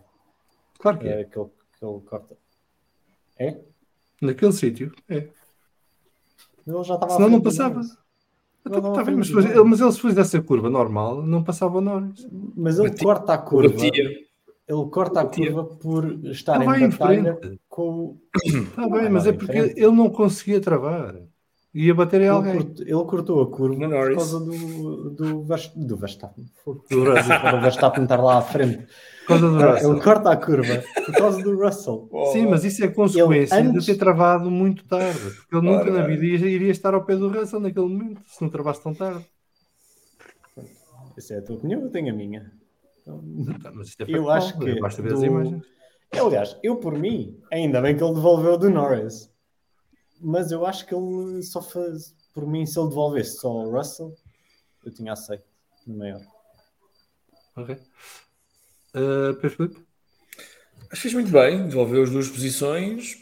Para mim é limpo, porque se ele tentasse fazer a curva pelo circuito normal, ao travar perderia imediatamente para o Russell e isso que batia no Norris. Portanto, ele tinha sempre que ou pisar o corretor ou esbardalhar-se ali. Portanto, para mim, limpinho, não, demorou um bocado. Sinceramente, estava a ver ali a coisa mal parada. Mas a Mercedes fez bem, devolveu as posições. A pista tem limites. Eu prefiro ver muros e gravilha, como vocês sabem. Ajudem-me aqui. O Mário Calais está a dizer que o Hamilton devolveu a posição ao Lando, mas o Hamilton já estava à frente. Por essa lógica, também devia devolver ao Sargent. Não é isso. Qual é a referência ao Sargent? A referência ao Sargent, o Sargent estava em último. Está a ser uma tentativa de ironia, acho eu. Ok, mas é que ninguém o passou mais a não ser... Não, isto para mim foi limpo. Quando eu vi as imagens, claramente ele tinha que devolver as duas posições, porque a ultrapassagem ao Lando só é possível por ele ter ultrapassado por fora e ter saído da pista. Porque se ele tenta uma travagem ali, ou vai em frente ou espeta-se em alguém. Portanto, não faz muito sentido esta discussão, na minha opinião, Guilherme, sinceramente. E eu sou parcial, como é óbvio. Não, eu acho que o exercício que temos que fazer aqui... Ele fez bem. Ele fez bem dar as posições. Mas eu acho que o exercício que temos que fazer aqui é causa-consequência, não é? O ele passar o Norris é consequência de uma decisão anterior, que é um erro na trabalho. Que é um erro. Porque senão nunca na vida passava o Norris ali. Não, e existe outra coisa que eu acho que vocês ainda não referiram. E que falta a tua vez. Vais chegar lá, mas estás aos cortes. Mas já está toda a gente a meter-se umas nas outras. Estás aos cortes. Estou aos cortes. Agora já é o microfone, tem cuidado com o microfone. Pronto, já estás a resmungar do microfone. Continua lá, vá. Até usa-se o microfone da lapela e está sempre a bater na camisa. Isto é o que há e não é não resmungar e seguir em frente. Mas diz lá então, passa para ti, anda. Para mim é penalização. E acho que o Hamilton devia ter sido mais penalizado. Porquê? Para já porque ele utilizou a escapatória da forma que é suposto usar. Só que a escapatória está mal feita. Ou seja, a escapatória permite que o Hamilton a partir... está bem, mas está mal feito. Está mal feito. E porque o que é suposto na escapatória, o conceito da rota alternativa é que o piloto sai fora da pista tem que cumprir um trajeto que claramente o vai penalizar. Vai penalizar, sendo, por exemplo, em Monza, que tem que seguir aquele carreirinho e tem que passar por cima de uma coisa. Que com isso tem que obrigatoriamente abrandar. Não é? Vou-vos lembrar. Aqui há uns anos em Sochi. O Alonso. Sim, é culpa do Alonso. Não foi o Alonso, foi o Sainz que tentou copiar o que o Alonso fez uma vez, que é uma chique espertice, que é ele falha a travagem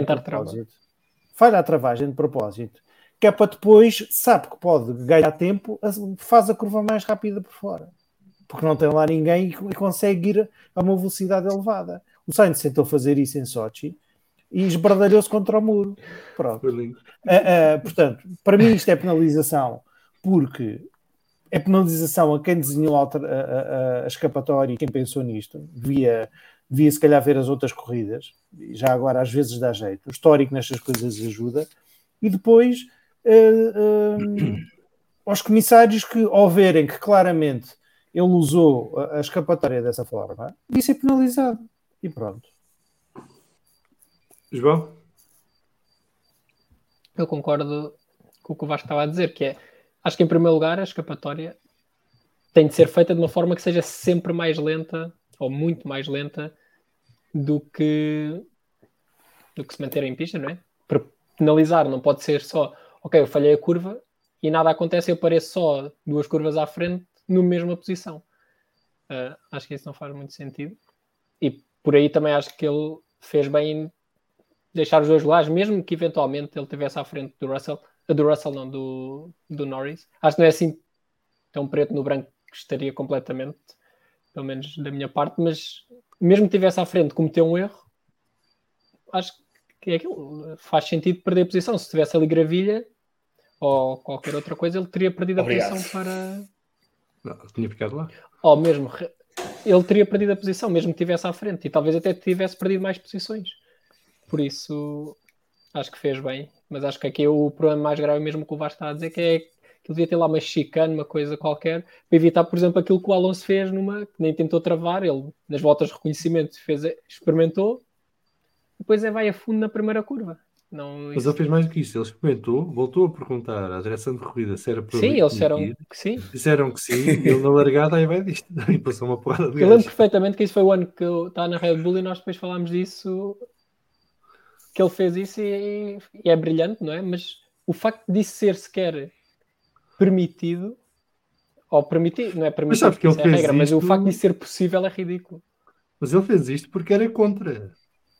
Sim, para mostrar, E ele para achava que aquilo estava prove mal its point. feito.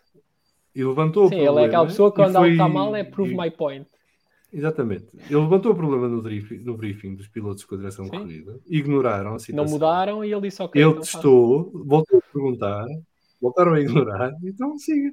Então está bem. É assim que era, é assim que foi. Por isso, Tá? acho que é um bocado isso. Por isso neste caso nem sei, é penalização para quem fez a chicane, mas para o Hamilton acho que ele fez bem. Alex? Eu, tal como o Guilherme, tive algumas dúvidas quando vi a repetição, se ele já não estava à frente, ou melhor, à frente do Norris, está de certeza, a questão é se fazia a curva ou não. Pá, da gravilha não falo, nem da escapatória, porque normalmente isso é os outros podcasts a que nos copiam a nós, e falar de gravilha era estarmos a copiar outro podcast. Não tem os direitos intelectuais sobre a palavra gravilha. Desculpa lá, mas inertes não têm Essa é a humanidade. propriedade industrial não existe. Eu acho sempre muito estranho, é que nestas situações o tempo que se está ali do devolve, não devolve, e entretanto vai-se andando um bocadinho, vai-se pensar qual é a melhor maneira de devolver. Pá, irrita-me sempre isso um bocadinho mais. Acho que tinha que devolver as 2 posições. Que me irrita o tempo que se demora para devolver a posição enquanto se vai... Mas o tempo demora porque há uma conversa entre a Mercedes e o piloto e isso demora o seu tempo, não é? Porque não é automático, não é? Mais, e a própria Mercedes deve ter ido ver as repetições para perceber se estava em falha ou não mesmo, porque a direção de corrida só te remete para os comissários depois da equipa abdicar da opção de devolver as posições, não é? E depois tem de enviar o e-mail à FIA e obter a resposta por carta. Não é? Não, é correio registado com convite de recepção. Como correio. Vias Genebra. Mas já acabaste, Alex? Já. Pronto. Eu nesta situação eu acho que ele tem que devolver as 2 posições sempre. O Luís Tiago Martins está aqui a dizer: o Hamilton, quando sai de pista, está muito à frente. Se virem a repetição de cima, ele só vira para a direita, para a escapatória, quando já está a meio da primeira curva lá do resto. Pois está, mas está tão à frente porque não trava. Exatamente, essa é a razão. Mas quem não travar na primeira curva fica sempre muito à frente dos outros, até bater no muro ou ir pela trajetória alternativa, não é? Quer dizer, se passa a ser regra isto, que se pode fazer isto, as corridas acabam na primeira volta, ficam lá todos.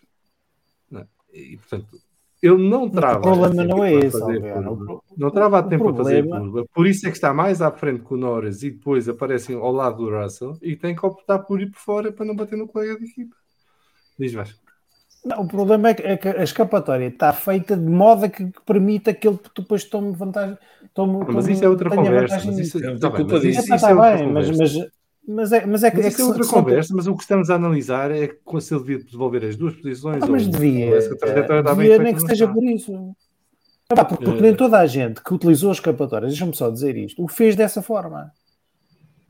Ele foi chique esperto, como o Alonso foi chique esperto. Portanto, para mim não se pode dissociar uma coisa da outra. Claro que a maneira como a escapatória é usada. Estamos aqui a decidir é se ele entrou por si ultrapassado legalmente ou não. Não é se a escapatória estava bem feita ou não. Vasco, a utilização da escapatória é à vontade do freguês. Ele saiu para onde devia sair e entrou para onde devia entrar. Desculpa lá, foi chique esperto. Desculpa lá, não, estou numa escapatória, agora vou vagarar porque vêm ali aqueles senhores todos. Não é assim que funciona. Tu queres voltar à pista o mais depressa possível e ele fez-lo no sítio que a FIA mandou. Agora, que a escapatória está mal feita, culpa o Tilo que não culpa o Hamilton. Ele não tem culpa. A culpa não é do Tilo. É a direção de corrida que se ele desse outro gajo qualquer, o Hamilton fez aquilo que o gajo quer voltar para a pista o mais depressa possível e seja lá como for. Agora, fez chique esperto. Depois foi. O Mário Kalash diz que ele ganhou uma posição e devolveu duas. Se ele trava como era suposto, vão os britânicos todos embora nas primeiras curvas. Não, se travasse como era suposto, ficava atrás do Norris, não tocava em ninguém. Quis ser lambão, ganhar a posição ao Norris, com isso quase se espetava no Aí sim foi chique esperto e saiu-lhe tudo para lá. Aí sim. Tentou. Claro, mas ninguém tentou. Espera aí, mas eu nem sei porque estamos a ter esta discussão. Ninguém criticou tentar. Não. Ele não concretizou, por isso é que teve que ir largo. A consequência de não conseguir é ter que sair de pista. Saiu de pista, a consequência é ter que devolver as duas posições. Porque ele só obtém a primeira, que é do Norris, porque travou para lá da linha, não é? Para lá do stop. Acho que isto é líquido. Até me custa ser eu ter que ser eu a dizer isto. Mas eu achei que eu trouxe este assunto porque havia esta discussão e há várias opiniões sobre isto e vários pontos de vista. Eu acho que a decisão foi correta de devolver as duas posições, porque eu acho que a ultrapassagem ao Norris só acontece porque ele vai em excesso de velocidade. E, portanto, se não tivesse lá mais ninguém, não sei se ele conseguiria fazer as outras duas curvas sem travar a fundo em algum momento. Mas como estavam lá vários carros, tudo isto joga no fator de decisão, não é? E, portanto, o Norris não travasse. Se o Norris travasse como ele, o Luís tinha passado? Provavelmente não, batiam os dois. Estavam abraçados ainda. É tão bonito. Mas ao próximo. Posso só adicionar uma coisa? Eu tenho uma sugestão para resolvermos esta dúvida. A FIA disponibilizar a telemetria dos carros após as corridas, em direto. Isso é que era. Sim. Não, mas isso não tem piada. O que tem piada é super close to the wall. Okay? Essa foi gira. É cada diarreia cerebral que vai ali naquela volta. O gajo deixou lá o pneu. Não, o gajo bate. Super close to the wall. 1 centímetro. Isso é inside the wall. Vamos ao próximo tema. Castigos 5 segundos para quem estraga corridas de adversários. Eu tentei trazer este tema à baila quando foi o Grande Prémio de Itália e isto descambou para outra conversa, não tinha interesse nenhum. O que estava aqui em causa, porque descambou para a conversa do Lewis Hamilton, se fez bem, se fez mal, se estava certo, se estava errado, se a culpa é do Piastri, se o Piastri teve responsabilidade. Não era isso que estava em causa. O que estava em causa é: faz sentido, e aqui este Grande Prémio deu o exemplo perfeito para esta discussão. Faz sentido o Alonso levar 5 segundos por ter ido largo na entrada das boxes, sozinho, sem prejudicar ninguém a não ser a si próprio. E o Pérez, por acabar com a corrida do Albon e ter alguns pontos, levar 5 segundos igualmente. E já sei que vem a brigada do mas eles penalizam a ação, não é a consequência. Tretas, porque o regulamento não diz isso. O regulamento diz que eles têm que julgar a ação, sim senhora, mas depois de dar-lhes uma panóplia de castigos, podem aplicar a julgar a consequência, ok? E não é os 5 segundos, há lá muita coisa que vai inclusive até à desclassificação da prova. Portanto, os stewards é que escolhem aplicar só 5 segundos. Podem dar 5, podem dar stop and go, podem dar drive-thru, podem dar o que eles quiserem. Porquê é que são dão 5? E porque é que eles acham que são todos iguais, os acidentes? Esta é a conversa. Começo pelo Pedro Filipe. Epá, eu não concordo nada com o facto de não se ligar ao efeito que teve a manobra ou a ação. Eu acho que isso tem que ter consequências também. E chateia-me ser, não, a manobra é que conta, portanto, são 5 segundos e tal. Pô, mas espetares o outro gajo no muro, ou acabaste com a corrida dele, ou lá está, se a consequência for claramente grande e notória e consequente, pá, isto tem que ter uma punição, tem que tem que doer. Por outro lado, eu temo que a FIA, que acabámos de discutir isto, não é? Que é perita em decisões ad hoc, não é? E cada põe o dedo no ar, para onde é que está o vento e tal, olha, este leva 5, o outro leva 10, o outro não leva. Temo que isso seja pior ainda. Portanto, se eles não conseguem atribuir punições que já estão nas regras, que estão bem descritas, que estão aprovadas por toda a gente, não sei como é que se vai resolver isto. Talvez uma mudança de regras, mas as consequências, o Hazard, se calhar o Rui Hazard não concorda comigo e tem outro tipo de experiência por estar envolvido nisto mais de perto. Eu acho que tem que haver consequências maiores. Portanto, se a ação for pôr um gajo fora de prova, eu acho que tem que haver uma consequência na próxima corrida, nessa corrida, tem que haver qualquer coisa, tem que acontecer qualquer coisa. Porque senão, uma infração gravosa para outro piloto resulta em apenas 5 segundos. Isso é uma coisa que eu consigo fazer um offset dessa punição. O álbum, só por ter ficado naquela curva como ficou, perdeu mais de 20 segundos. Pronto, 20 segundos são pontos. E esses pontos, para a Williams, são como pão para a boca. Ele perdeu para a boca. pontos para a Haas, ainda por cima. Sim, repara, tudo somado, aquilo pode-se converter, se tivéssemos aqui algum economista, alguém que perceba disto, faz as contas e diz quantos milhões, ou milhares, ou centenas de milhares foram perdidos. Agora, eu pedi a palavra.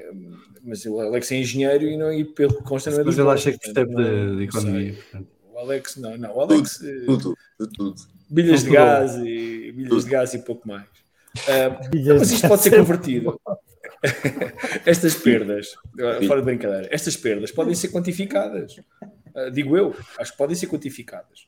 E por isso é que eu digo que tem que ter consequências. Ou melhor, as consequências para a equipa ou para o piloto podem ser medidas, não é? De uma forma, sei lá, económica, pontual, etc. Logo, tem que haver uma consequência montante no gajo que teve a ideia de fazer aquilo, porque senão já está. Há manobras e há gajos como, eu não estou a dizer que isto vai acontecer, mas há gajos com o cérebro como o do Alonso, altamente frios e que da mesma maneira que descobrem que em Sochi podem passar fora do pino e não sei quem ganhar. Há gajos que podem pensar, eu fizer isto, um bocadinho a NASCAR, eu faço isto e tal, tenho esta punição e tal, mas olha, isto, faço o offset disto, até me safo.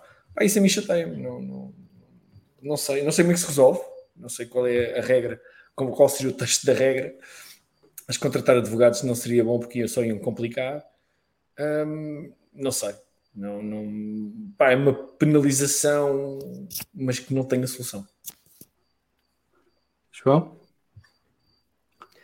Eu também não faço ideia como resolver, porque isto é extremamente complicado. Por um lado, isto foi algo que eu já pensei bastante várias vezes, em diversas situações, porque isto é complicadíssimo, porque, por um lado, na minha opinião, faz sentido não depender da consequência, mas ao mesmo tempo não faz sentido.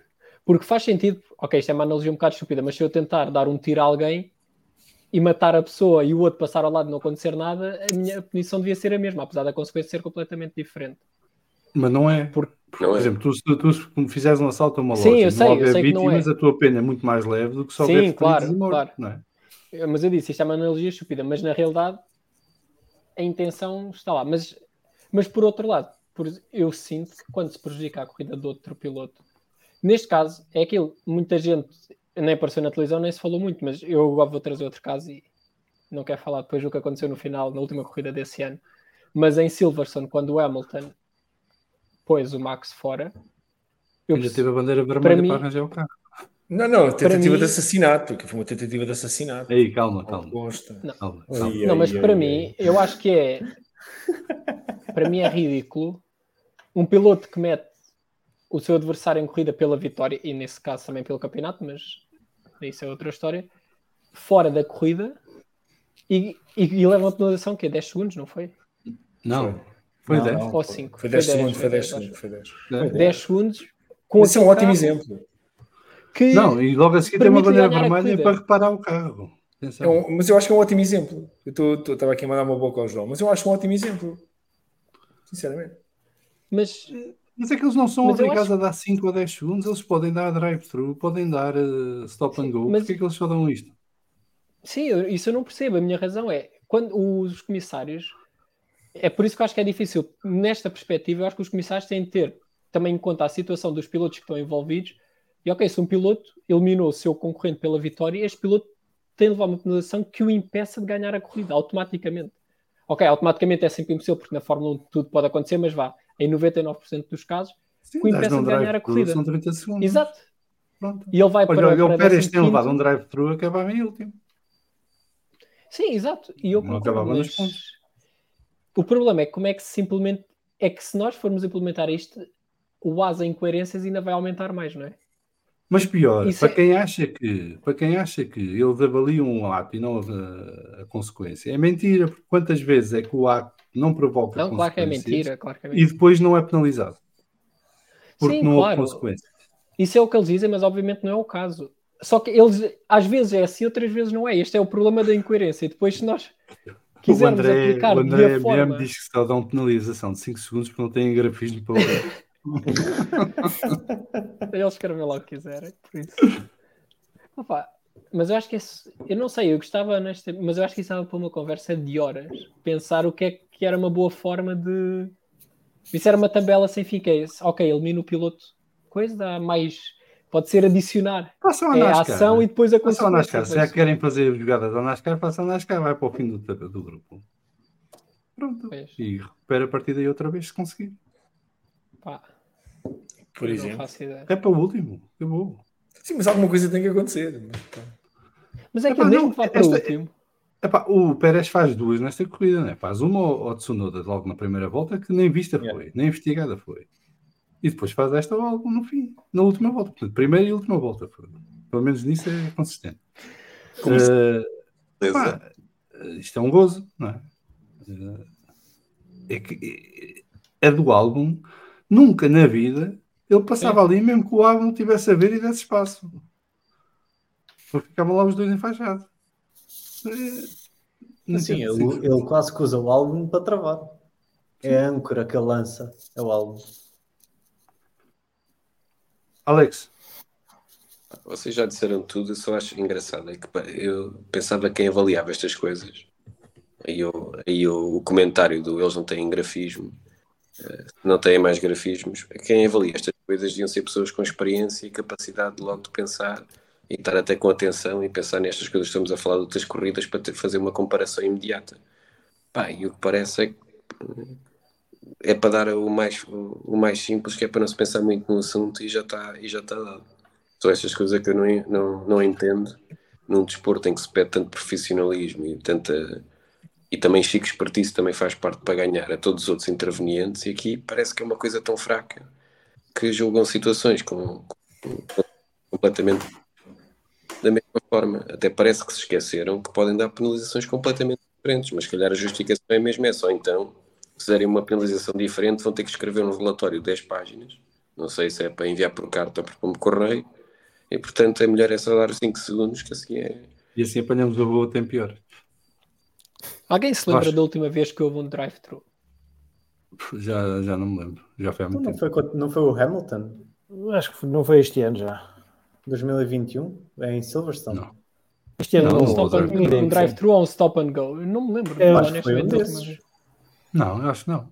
Não me lembro, com certeza que foi. Acho que foi uma penalização de tempo. E depois foi a bandeira vermelha que anulou.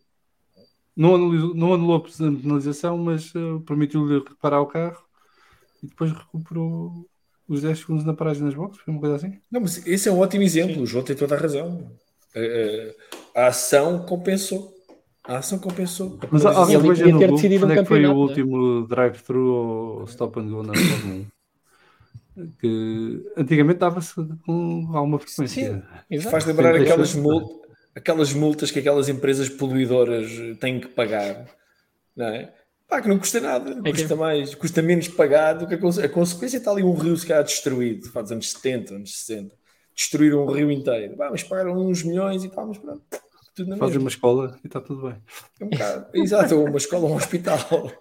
Para Vasco. tratar os peixes com 3 olhos. Pá, não tenho nada a acrescentar. Pá. Concordo com o que disse o Alexandre e com o Pedro Filipe. Para mim não tenho nada a acrescentar. Guilherme? Eu acho que eu concordo com a penalização do Alonso, mas concordaria mais se fosse consistente. Porque eu lembro que o Hamilton, acho que foi em Hockenheim em Foi penalizado. 2018, ele não foi penalizado. 18. Foi. Ganhou a corrida. Ele ganhou a corrida. Por isso, na minha opinião... Mas houve outra que ele foi em Hockenheim.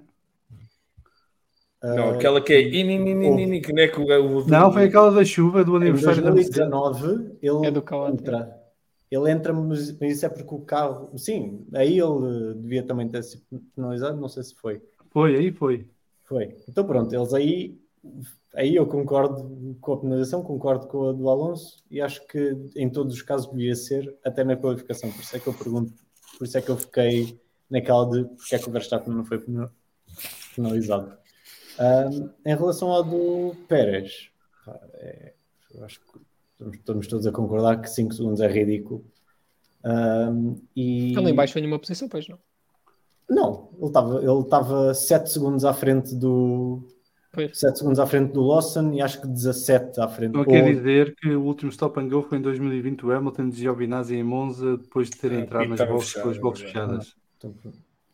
Por acaso não me lembro do seu... E tiveram de fazer uma coisa extraordinária, que é super raro isto acontecer, não? Que é? Que é entrar nas pits com a pits fechadas. Yeah. Sim, porque aqui não tem uma cancela, não é só luz funda. Basicamente. Não foi por nenhuma ação em pista. Em pista é com outros pilotos. Vá. Tinha mais piada se pusesse lá a cancela. Aquilo fechou e aquilo pum, os gajos entram e... Olha o senhor da brisa. Olha o senhor da brisa. Ia ver para abrir a cancela. Guilherme, continua. Eu também concordo com o que o Alexandre disse de deveriam ser profissionais. Eu também acho que não só deveriam ser profissionais, como deviam ser sempre os mesmos comissários. Sim. Pelo menos aí e se houver bias, é sempre o mesmo bias, já sabemos. Exatamente. Ou se forem maus, pelo menos são consistentemente maus. Epá, já é sublinhar de serem maus. Espera aí, o Alex está a tentar falar e ele está muito baixinho. Diz, Alex, eu vou-te pôr mais alto. Mas o Guilherme tem razão, eram coerentes. Eu prefiro uma pessoa que seja estúpida todos os dias do que uma estúpida de vez em quando. Que ao menos eu já sei que aquela é sempre estúpida. Pá, se houvesse um enviesamento sempre, ao menos já sabias o que é que acontecia. Desculpa, Guilherme. Era o Vasco. Epá, não concordo muito com isso, por acaso. Acho que estarmos a nivelar por baixo. E acho que aqui, quer dizer, isto... Não, mas agora... é o desespero. A gente quer que aquilo seja... está bem, mas sendo isto o pináculo, e reparem que estou a fazer aqui uma homenagem a João Amaral, não, temos que querer mais. É basicamente isso. Agradecer aqui ao Miguel Silva e ao João Abreu que lembraram quando é que foi o último stop and go Monza 2020. Ler aqui alguns comentários. O André MM, por falar em decisões depois da altura, disseram que não valia a pena o Tsunoda ter representantes, pois a decisão já tinha sido tomada. No entanto, se já tem a decisão, porque não comunicam na quali. Eu não percebi isto. Eu preferi não investigar mais. Mas é mais daqueles mistérios da Fórmula 1. O André MM aqui a competir com o Vasco a dizer que o grafismo dos 5 segundos de penalização que é uma das irritações dele desde o início da época.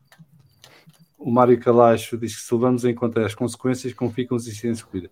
Ora, vamos lá uma coisa. Os incidentes de corrida são aqueles incidentes que eles julgam que não há uma parte declaradamente culpada. E, portanto, que ou decorre das circunstâncias da corrida ou das ações individuais dos dois carros que acabam por embater um no outro, ou por aí fora. Portanto, esses não são penalizados nunca. Por isso é que são incidentes de corrida. E nos últimos anos inventaram a história do predominantemente culpado, parece uma música pimba, que também não faz sentido nenhum. Silverstone 2021. Sim, mas a argumentação do predominante como culpado, para mim só faz sentido se os dois forem penalizados. Um mais que o outro. Exatamente. Eles usam isso para castigar um. Eles usaram essas palavras todas para a penalização do Pérez. E eu pensei, então o que é que o Albon fez de mal? Fechou a porta. Tinha que fazer a curva, senão ia em frente. Sim. E aí foram os dois penalizados. O Pérez com 5 segundos e o Albon por ter ficado 20 na parede. Exatamente. O Palvec diz que gravilha o herbe e acaba-se com discussões sobre limites de pista e escapatórias, assim tem tempo para outras situações. Eu gosto de muros. Com erva acabas as discussões todas. Eu gosto de muros e raios porque aquilo há... Já ninguém quer saber. Mas aí os acidentes aconteciam com mais frequência. Mas mais devagar. Tinha mais piada. Mas mais devagar. O Luís Tiago Martins e o Colégio de Comissários tem lá sempre um piloto, se não me engano, nesta era o Liuzzi e o Derek Warwick que está lá sempre. Sim, mas como ia ser pilotos que...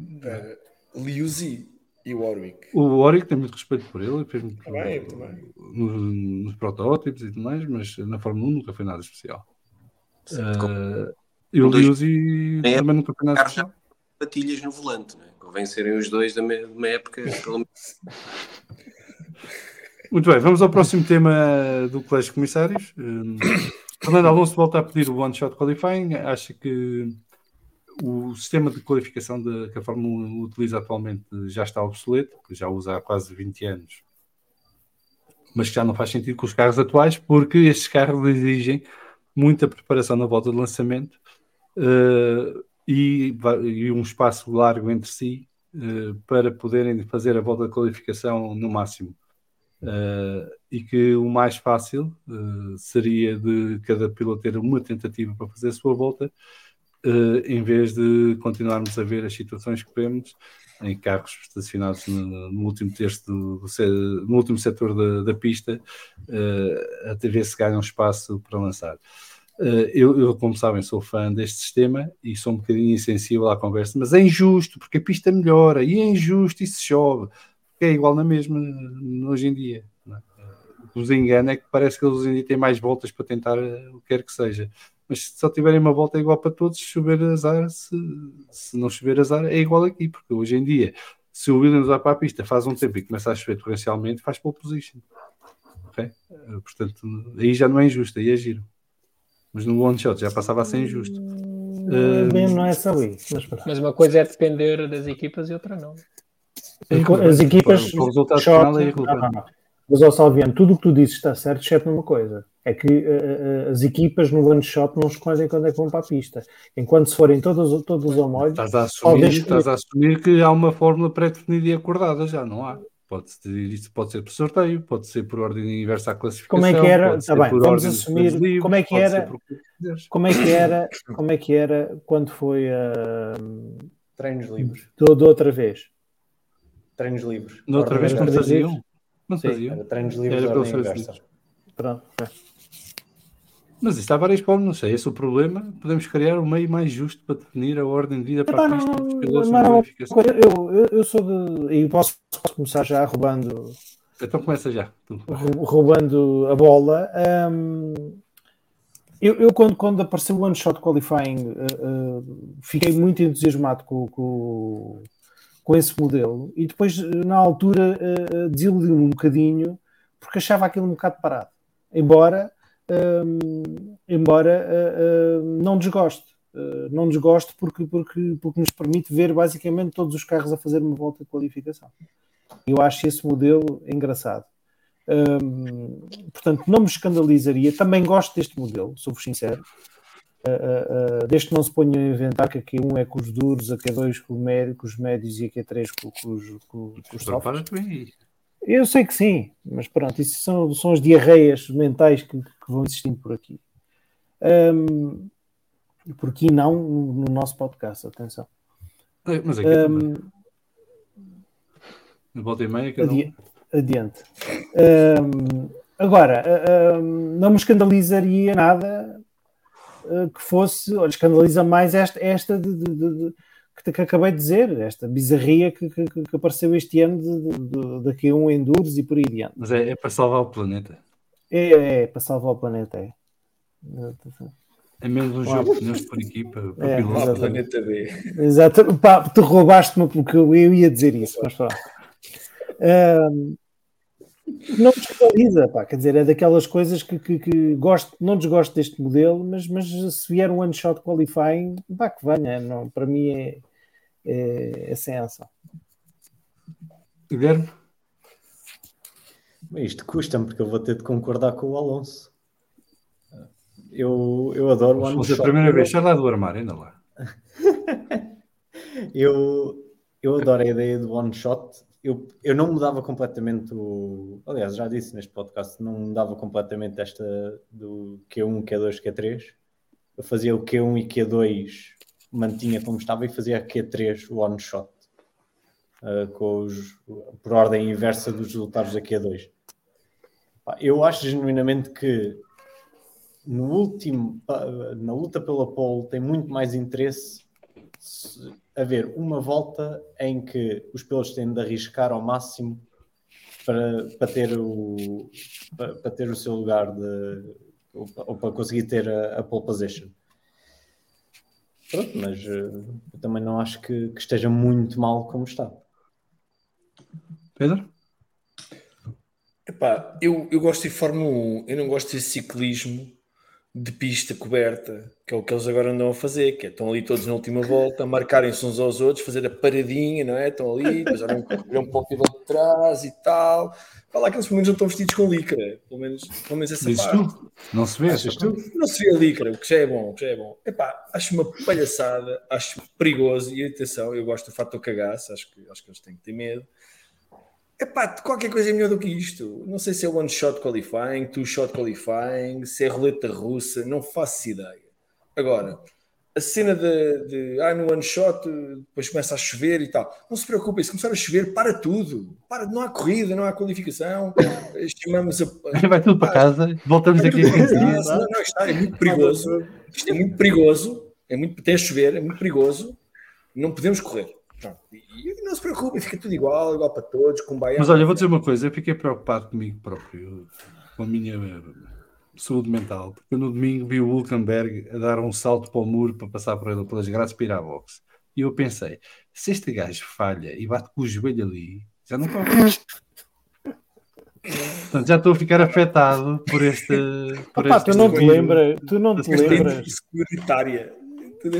Vocês não se lembram quando há uns anos houve um carro que passou por cima de uma grelha que atirou a grelha e quase bateu num mecânico ou num comissário ou algo que foi?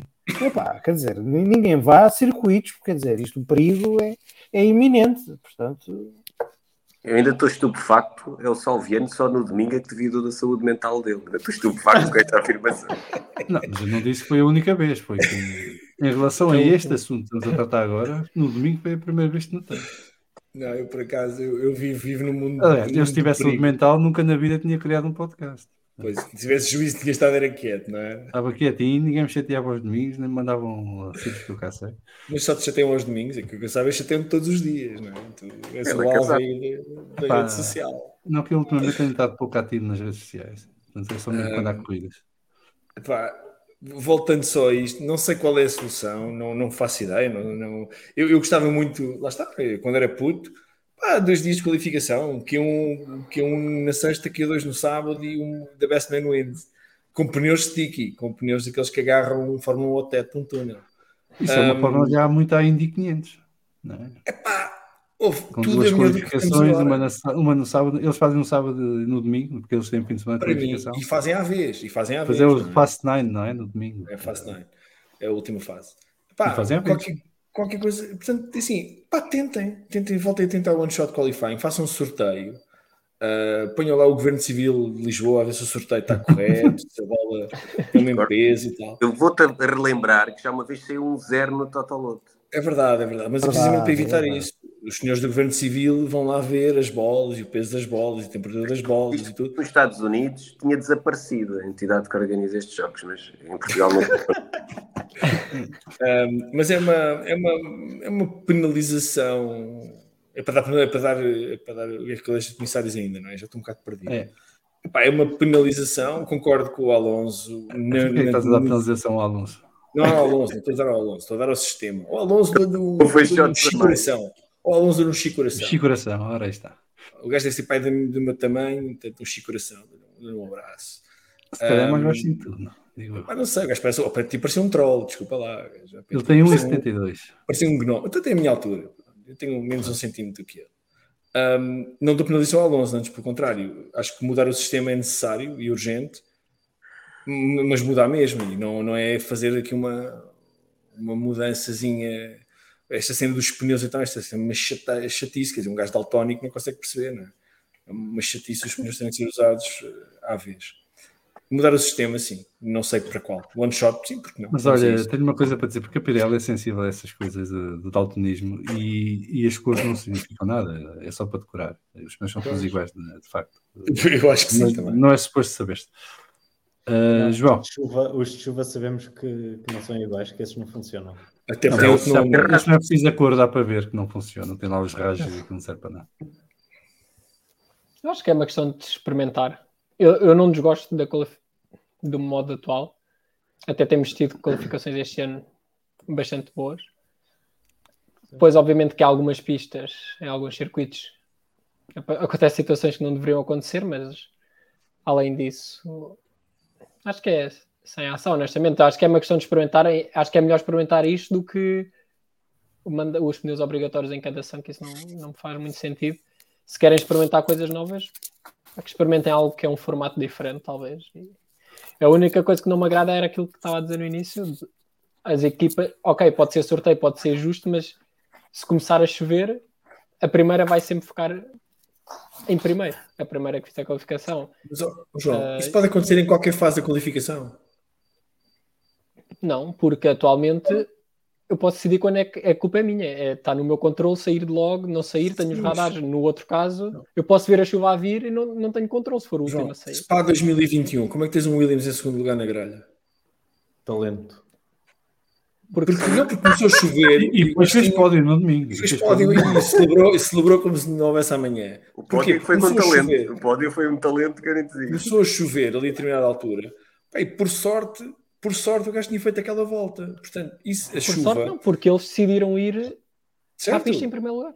Não, porque o Lando se esbardalhou e acabou a sessão. E pronto, exatamente, também. Portanto, sim, mas porque eles fizeram a volta antes.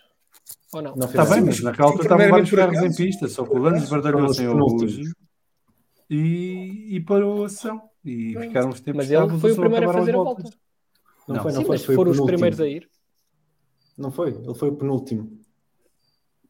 Só que eram voltas de... E depois foi o Verstappen. O Verstappen foi o último e fez a pole. Ok, mas eles estavam em pista. Porque já estava a chover. Estavam todos em pista. Só que a pista estava a melhorar. O Lando esbardalhou-se e parou a sessão, bandeira vermelha. Não, o Lando foi antes. O Lando bateu. Sim, bateu no início da Q3. E depois foi no restart. O penúltimo a cruzar a meta foi o Russell. O último foi o Verstappen. E como a pista estava a melhorar, o Russell acabou o tempo. Lugar, e o Verstappen depois ficou em primeiro. Mas podia ter sido outro. O Hülkenberg fez pole position em 2012 no Brasil, com o Williams, que era um chasso, à conta desta brincadeira. 2009. Desculpa, 2010. 2010. Foi o primeiro ano dele. Mas vocês conhecem alguma modalidade em que a sorte não influencia também o resultado? Não? Não, mas isto hoje em dia tem-se eliminar todos os fatores de injustiça possíveis e imaginários. Se não é perigoso e não é justo, o mundo vai ficar triste. Eu compreendo o que o João Pedro está a tentar dizer, porque assim, os engenheiros e quem os estrategas das equipas querem a melhor oportunidade, na melhor altura. Joguem à moedinha. Mas a sorte faz... uma moedinha no paddock. Estão lá os gajos representantes das equipas, com moedinha. Não, mas a sorte faz... E há sorte. A sorte faz sempre parte. A sorte faz sempre parte. O que eu acho é que todas as equipas deviam ter a mesma oportunidade de escrever a sua sorte. Mas não têm. Se querem pôr assim. Não têm. Não, mas atualmente têm. Não tem. Mesmo na qualificação normal. Como é que não tem? Se começar a chover a meio da sessão e tu ainda tiveres, imagina, tens aquelas equipas que vão para a pista primeiro. As Williams, as AlphaTauri, aqueles... Vão primeiro. fazem a primeira tentativa, de repente Não, é uma mas carga não de água. tens. Mas, Os Verstappen deste mundo Sim. ficam em último. Deixa-me dar um exemplo no meta-chuva. Não Eu acho tens, isso por bem. exemplo, Então, mas eles foram primeiro, têm o mérito de ter ido primeiro. Singapura, a pista estava a melhorar à medida que eles estavam a dar voltas. Quando Ok. agora? Este ano? Sim, este fim de semana. Sim. Nas três sessões, isto aconteceu. Os gajos não podem ir todos quando a pista está no melhor. Não dá. Não é? Aquilo lutam entre Há que saber si e Antigamente, travam e deixam passar e ultrapassam-se e o caraca para depois tentar aproveitar o pico de performance da pista. É justo para quem sim, não mas conseguiu. uma coisa que eu atualmente não gosto muito é, com o facto dos sistemas híbridos, nenhum carro consegue fazer 2 voltas rápidas de seguida em qualificação. E pelos pneus também. Sim, para além disso. Sim, mas principalmente pelos sistemas híbridos por causa das baterias. Regeneração, não é? Antes da era híbrida, não sei se lembram, mas basicamente o último a fazer volta tinha sempre vantagem e tentavam posicionar o carro para ficar em último lugar. E uma pessoa, se acabasse uma volta 1 segundo antes da bandeira de xadrez, podia fazer a outra. Mas eles continuam a fazer Quantas isso? vezes vimos o Vettel? Não, mas Eles quantas continuam a vezes é que, fazer por isso? exemplo, o Max, esta corrida, lembro-me do Max na Q2, ele acabou a sua volta rápida para aí 2 segundos antes da bandeira de xadrez e já não pode fazer outra volta. Porque já não tem bateria. Mas repara uma coisa. Mas isso acontece sempre.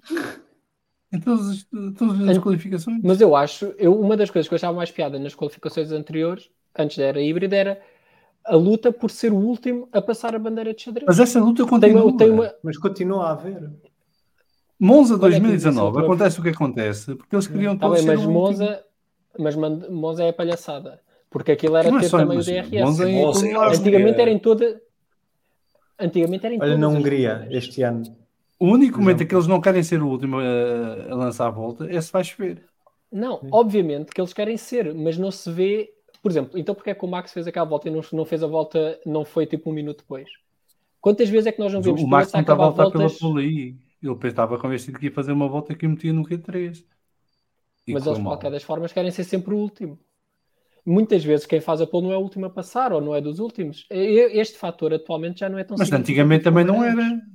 Antigamente também não era. Como não? Não era sempre o Antigamente era último a Schumacher, passar que fazia a pole. Eu não estou a dizer sempre. Estou a dizer, antigamente havia quase uma guerra para isso. Muitas vezes, atualmente, E os agora pilotos continua a haver, por acabam... isso é que eles estacionam na última curva. Não é isso, mas a minha questão é, quantas vezes é que nós vemos atualmente pilotos a acabar a fazer voltas mais rápidas antes da bandeira de xadrez e depois passam e já não podem fazer nada?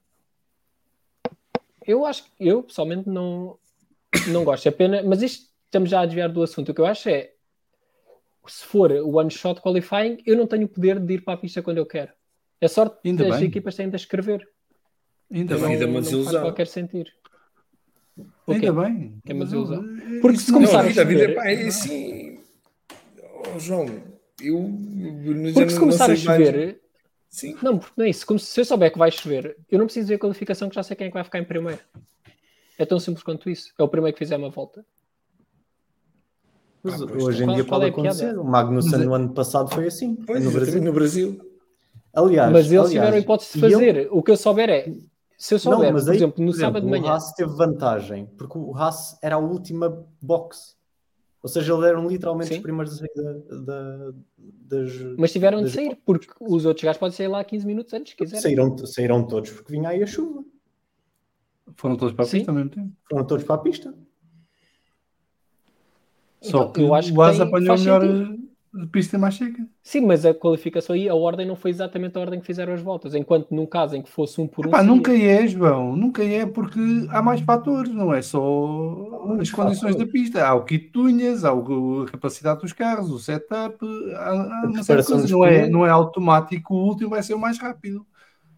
E vão por ordem de passagem. Claro que não, mas nunca foi. A chover... Sim, mas se começar a chover... O Senna era sempre o último a ir. O Senna era sempre o último a ir para a pista. Não fez pole position todas as vezes. Quantas pole position é que ele tem? 60? Não é isso, mas o que eu estou a dizer é quando está a chover. Não é nos casos normais. Para mim é quando está a chover. Para mim, isso é o maior... Para mim é quando está a chover. Acho que não é justo, porque aí a diferença é enorme. Não é nos casos normais, isso aí é tranquilo. Porque isso é uma questão de se mudar de corrida para corrida. E o fator da pista é eliminado por isso. Eu posso fazer uma corrida e na corrida a seguir ter uma ordem diferente. ou fazer inversamente ao campeonato, o que for.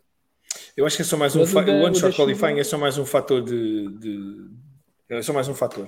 Não se controla. Eu só estou a dizer o que é que eu não concordo deste facto. Eu não estou a dizer que é todo errado ou que não se deva experimentar. Sim, eu só não percebo esse argumento, porque, quer dizer, tudo isso já existe hoje em dia de outras maneiras e está tudo bem e ninguém quer corrigir isso. Mas agora, se for o one shot, já é um grande problema, porque é uma injustiça para não sei o quê. Mas já existe, quer dizer. A partir do momento em que as equipas não são todas iguais, não têm todos os mesmos meios, os carros são todos diferentes, já existe automaticamente. Passas o que fizeres a partir daí. Mas isso ninguém se preocupa. O que preocupa é se vai chover no momento do one-shot qualifying. Porque aí, meu Deus. Pá, não consigo aceitar essa... Meu respeito, mas não consigo aceitar. Quando éramos putos, a gente dizia, começou a chover, temos pena. Pronto. Eu acho que o one-shot teria, se fizessem, por exemplo, uma qualificação como nós temos agora para definir quem é que passava para o one-shot, teria a vantagem de, se tivessem condições normais, ou seja, sol, faria com que toda a gente desse o litro nessa qualificação normal para tentar ser o último gajo a ir para a pista e aí sim, aí teria um controle sobre o seu próprio destino. Era simplesmente qualificar-se para o one shot em primeiro, teriam a melhor posição no sentido de onde o Alexandre vai partir o telemóvel. Na indicar. Calma aí.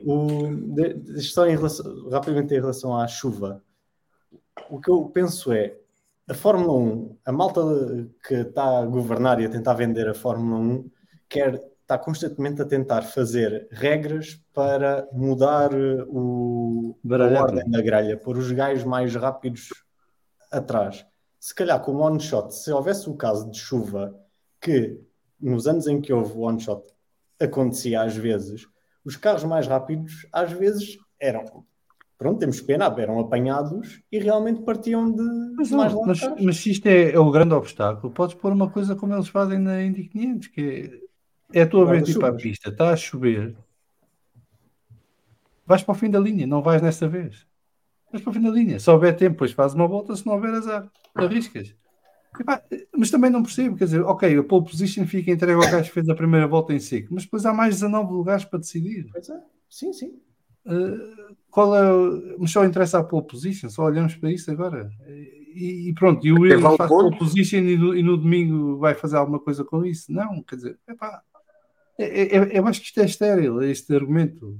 Porque o que interessa é a corrida. Isto é estabelecer a ordem de partida para a corrida. Não é? O próprio Carlos Sainz, no podcast dos outros que eram o WTF, agora são outra coisa qualquer, não sei o nome, disse que por ele as sprints era por ordem inversa à classificação do campeonato, a grelha de partida. Porque isso aqui ia dar corridas emocionantes, porque os gajos que vão partir lá à frente são os gajos que normalmente não fazem pontos e vão-se agarrar àquilo como se não houvesse amanhã. E os gajos lá atrás têm que fazer pela vida com os melhores carros para chegar lá. Isso é que era lindo. Portanto, os próprios pilotos são capazes de alinhar nisto e estão-se a borrifar se é justo, se não é justo, se sobe, se não chove. Nós é que estamos sempre a ser picuinhas e tem que ser, e porque não, e sei o quê e tal. Não sei. Acho que há coisas mais importantes ali. Eu pessoalmente não gosto deste estilo de qualificação, nunca gostei e nunca o escondi. E estou mordido que mudem isto. Eu não percebo o orgasmo do Q1, Q2, Q3, acho ridículo.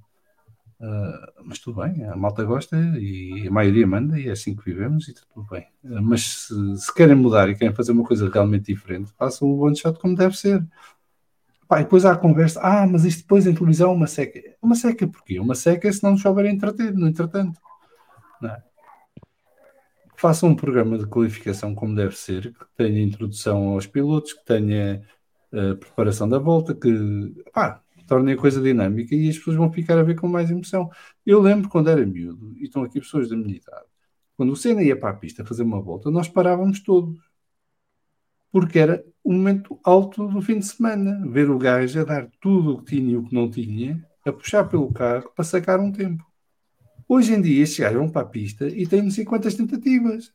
Não tem piada nenhuma. Mas ainda vão ajustando na altura do Senna também podiam dar mais que uma volta. Não é por aí. Tinham 12. A dar, só foi. Exatamente. Não, isso foi depois. 4 jogos de Está pneus. bem, mas Não, o que eu gosto de na dizer, tinha última, 4 jogos de pneus, tinham 4 voltas, no fundo. 4 tentativas de uma volta. Eles derretiam os pneus todos e o Quatro motor vezes também não dava para muitas voltas. Sim, mas podes dizer para o one shot era o equivalente era ver o Schumacher, o Alonso ou o Raikkonen. Eu lembro-me de ver perfeitamente as voltas do Raikkonen quando era o one shot. Aquela volta no Mónaco então, em 2005. Aquela batalha em 2005 com o Alonso e o Raikkonen. É incrível. Porque eles estão ali a dar o máximo dos máximos, só têm uma chance. Um erro e vão lá para trás. Exato, é no limite. E vais ter sempre grandes partidas imprevisíveis, quase todos os grandes prémios, e vai acontecer sempre alguma coisa a alguém. Não é? Olha o Pérez. O Pérez nunca saía de top 15 para cima. Ficava sempre lá mais. Para acertar uma volta é uma vida. Se calhar tornava isto mais giro e mais equilibrado. Mas pronto. Quem é que ainda não deu opinião sobre isto? O Alex, acho eu. Diz Alex. Está no castigo. Duas coisas. Eu sou um grande adepto da teoria da evolução das espécies. Portanto, qualquer solução que arranjem, vai sempre haver uma maneira de tentar fazer o melhor possível com ela. E é isso que nós mais vemos na Fórmula 1, tirando os comissários, mais vemos na Fórmula 1 é as equipas a demonstrarem que sabem. Segundo, se um dos problemas é o acumulado de carros, há outras maneiras de resolver isso. Os carros estarem lá parados todos no fim. Com certeza que há outra maneira, a teoria da evolução das espécies teoricamente devia funcionar para todos. Há outras maneiras de resolver isso. Se é one shot que seja, há uma coisa que nunca vai mudar em nenhum desporto. Há um fator chamado sorte que até dá uma certa graça a isto. Às vezes é mau, outras vezes também é bom, e as pessoas conseguem atingir resultados que não estavam à espera. Portanto, não há fórmulas perfeitas para nada. Isso da justiça, do que treinou mais, do que tem não sei o quê, que fez o melhor trabalho, ganha sempre, é bullshit, em tudo na vida. Portanto, vai haver sempre injustiças. E eu não sei porque é que estamos sempre preocupados quando chove. Se agora, quando chove, a gente raramente vê corridas ou qualificações, qual é o problema de quando chove? Estamos preocupados quando chove, e depois quando chove não há corrida. Portanto, eu não sei qual é que é o de chover, nem devíamos falar nisso. Tens uns pneus que quase não se utilizam.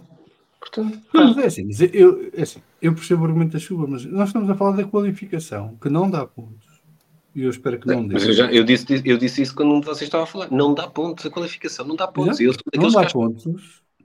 É só para definir a ordem de partida para o Grande Prémio. E tirando o Grande Prémio do Mónaco, em quase todos os outros dá para recuperar.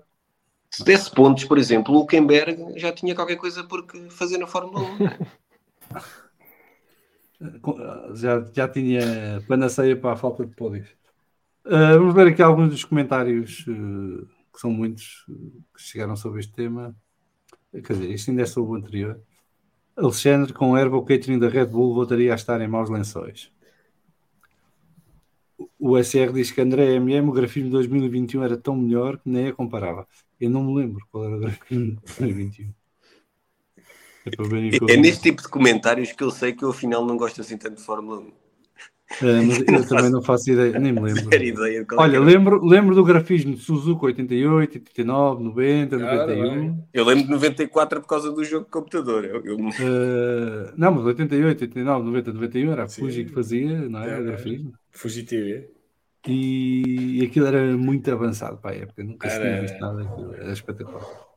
Mário Calaixo, é de admirar na Holanda as escapatórias não serem de erva. Não pode, porque também não durava, ficava a areia na mesma. José Santos, numa era de Fórmula 1 em que a segurança é tão importante, os carros estacionados à espera de começar uma volta é um desastre à espera de acontecer. Na Hungria, o Gasly não se espeta em dois gajos porque não calha, e por ter mãozinhas, não é? Aquilo parece uma fila de tuk-tuks, meu. Incrível. Não, e depois não é assim, se eles escolhessem um lado que não fosse o da trajetória e parassem todos uns atrás uns dos outros, não, é que aquilo estão espalhados, tens que ir aos S a passar por eles. Mário Calaxa era um one shot e quem escolhe quando vai era do último ao primeiro pela ordem do campeonato de construtores. Onde dizes, boa noite, o modelo de quali da Fórmula E não vos agrada? Eu não sei a vossa opinião, mas eu gosto do modelo de quali da Fórmula E, mas eu acho que para a Fórmula 1 era muito gimmick, era palhaçada a mais. Não dá. Na Fórmula E resulta porque os carros não excitam ninguém, portanto tem que ser é uma fórmula inferior, qualquer coisa serve. Tu estás a ver a qualificação, um carro que faz não faz mais barulho que isto e parece que vai sempre igual. Isto cria um fator interessante porque eles fazem os duelos, não é? A eliminar depois. Fazem uma fase de grupos e depois uma fase a eliminar duelos tipo Champions. E os duelos são engraçados, porque tu vês as diferenças e os gajos a recuperar e a perder tempo uns para o outro. Mas eu acho que é um momento histórico que vamos falar de fundo. Foi um momento histórico. Porque tu estavas a imitar uma melga e o Pedro Filipe a imitar um cavalo. É o que parecia. Mas aqui deste lado foi o que parecia. É um momento histórico. Mas não sei, vocês têm opinião sobre o modelo de qualificação da Fórmula 1? André MM, é para salvar o planeta ou mostrar todos os sábados que nenhum dos pneus é bom? Eu acho que eles dizem que é as duas coisas. Mas eles só dizem pela calada. Marca Lash, mudei de opinião, concorda com o Guilherme de Q1, Q2 como está e depois Q3 em one shot. Por Nunca ordem inversa. Mário Calacho já não é a segunda vez que concorda com o Guilherme. Isto é muito suspeito. Não. Uma frase, concordo com o Guilherme, mudei de opinião, nunca ninguém disse até hoje. Olha, eu gosto desta proposta do Luís Tiago Martins. Para mim havia de haver uma volta na sexta e outra no sábado, sorteio para os 2 dias e a média das voltas define a grelha de partida. Isto era um regresso híbrido ao passado. Agregado não. Com o Indy pelo meio. Palvec, que façam o mesmo que a Fórmula E, é mais espetacular seguramente. Depois o Carlos Lopes a relembrar-nos do Brasil 2021, mas enganou-se esse Brasil ano passado. Depois o Luís Tiago Martins corrigiu que o Magnus não faz a pole em 2021. O José Correia, que tal mudar o conceito dos carros e acabar com esta palhaçada das baterias? Isso também era giro. É mais complicado do que o one shot. F. Martins, a não ser este ano, normalmente só chove em Spa. E em Singapura, e em Suzuka, e no Singapura Mónaco. não chove porque a corrida é à noite. Se fosse à tarde, chovia sempre. Chove Singapura em é todo raro, lado. acho. Singapura costuma chover à tarde. À noite é raro. É hora da chuva. F. Martins, a não ser este ano, normalmente só chove em Spa. Já tenho lido, desculpem. José Correia, relativamente ao argumento seco, o que temos atualmente? Na transmissão vimos uma volta parcial de um tipo aleatório qualquer, vimos os carros nas boxes não sei quanto tempo e depois vemos mais uma parte da volta de um ou dois tipos aleatórios. O Sainz este fim de semana fez a pole e nem sequer vimos a volta da pole na transmissão televisiva. É verdade. Mas este fim de semana... Este fim de semana na qualificação eu irritei-me porque a quantidade de vezes que mostraram o Leclerc e o Sainz em volta lenta, quando estavam gajos a rodar, a fazer tempo, foi absurda. Isso é normal, eles pensavam que eles estavam a andar depressa. Não viste a Ferrari tantos prémios. O André MM diz que a coerência da direção de corrida definiu o tempo de limites entre linhas de safety car para Monza, para Singapura não havia nenhuma nota, até parece que temos 2 diretores de corrida. Eu por acaso tinha ficado com a sensação que houve uma nota. Havia. Não sei se depois... Só que ninguém ligou a nada. Ok, vamos ao último tema do Colégio de Comissários. Isto é mais só para trazer a novidade do que propriamente estarmos aqui a analisar em detalhe, mas podem dar a vossa opinião. A McLaren renovou com Oscar Piastri até 2026. Isto é giro porque há rumores de que o Norris poderá estar de saída para a Red Bull em 2025 e tudo mais, e a McLaren dá aqui um passo importante para segurar um dos maiores talentos do pelotão atual da Fórmula 1. Guilherme, começo por ti, porque é a tua McLaren. Boa decisão. Finalização, devia ser até 2030. Sim, mas isso é preciso que ele queira, ele não é escravo. É forçá-lo. Não, isto faz todo sentido. Ele tem tido uma belíssima época. Tem sido uma boa surpresa, tendo em consideração que ele no ano passado não teve a competir. E é o que diz, primeiro é garantir que ele fica, que tem contrato de longa duração com a McLaren, depois é para se defender de uma eventual saída de Norris. Tem outro talento lá, o outro piloto capaz de liderar a equipa. Por isso sim, bela notícia. Pedro? Eu acho que é uma ótima manobra da McLaren. Acho que o Piastri é um daqueles pilotos, e isto é como aqueles gajos muito calados, são aqueles gajos mais perigosos. Vejo o Tsunoda morde e grita e usa palavrões e parece uma formiga atómica. Não pisam no meu, como é tanto que ele tem que fazer barulho. Pois não o veem, não é? Mas o Piastri é daqueles gajos que é, pá, tem aquela pinta daquele gajo, quando tiver a primeira oportunidade, o gajo, pá, dá-me uma rasteira na mãe e mete o pai no chão só para ganhar. E eu gosto muito da atitude dele, e gosto sobretudo da atitude dele perante a adversidade.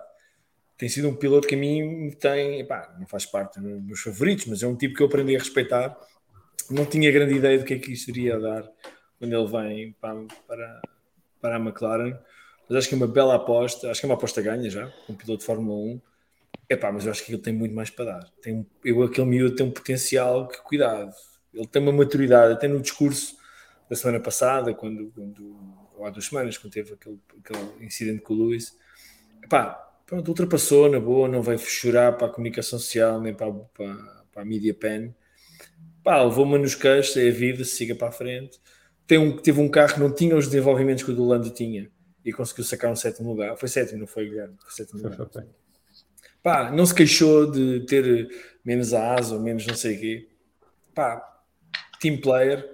Agora, cuidado, porque quando o miúdo aprender como é que as coisas se fazem, portanto, chapou ao Zac Brown. Mas eles também têm tantos pilotos que haviam de acertar. Mas agora tem menos, né? Houve um que foi, eu acordo. Para terminar. João. Sim, não tenho muito a adicionar, concordo exatamente com o que o Guilherme e o Pedro disseram. Faz todo o sentido e pelo menos tem um piloto garantido, e não é só para proteger da saída do Lando, mas para proteger da própria saída dele para outra equipa, não é? Sim. Por isso, acho que faz todo o sentido. Alexandre? Faz todo sentido, é óbvio. Eu vou lançar outra para cima da mesa, que eu li, e que não deixa de ser engraçada. Nós andámos aqui muito tempo a defender que a Ferrari tinha a melhor dupla de pilotos, se fôssemos ver em termos. Eu adorava que a McLaren e a Ferrari tivessem ambos carros para discutir o primeiro lugar e íamos ver qual das duas é que se calhar no próximo ano tem a melhor dupla de pilotos. A Mercedes. É a Mercedes. Não consegues. A Hamiltonete está aí dentro a pulsar. A Hamiltonete está fora do armário hoje. Olha, para serem a melhor dupla de pilotos, pelo menos os dois têm que evitar bater nos muros, sozinhos. Têm que conseguir fazer as curvas, que é para pontuarem os dois. Ou então fazer como o Norris e bater, mas com jeito. Jeitinho. Too close to the wall. Então, taspinha. Eu não tenho nada a acrescentar, acho que é uma decisão acertada por parte da McLaren. E o Piastri está a confirmar aquilo que demonstrou ser nas fórmulas de produção. Tem ainda um caminho longo pela frente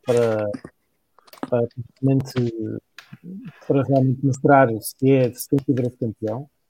Está a ver que ele é muito maduro e muito ponderado. Então me lembro do Charles Leclerc quando veio para a Fórmula 1 ter um discurso muito parecido. E tem um discurso mais ou menos semelhante. Ganhou tudo o que havia para ganhar à primeira. Portanto, quer dizer, e atenção, eu não desgostava desse discurso do Leclerc. Acho que o Piastri parece ser um tipo humilde, que é algo que nesta fase da carreira é importante. Por isso acho que é uma decisão acertada. Eu gosto muito do Piastri e estou muito bem impressionado com ele, sobretudo pela postura dele,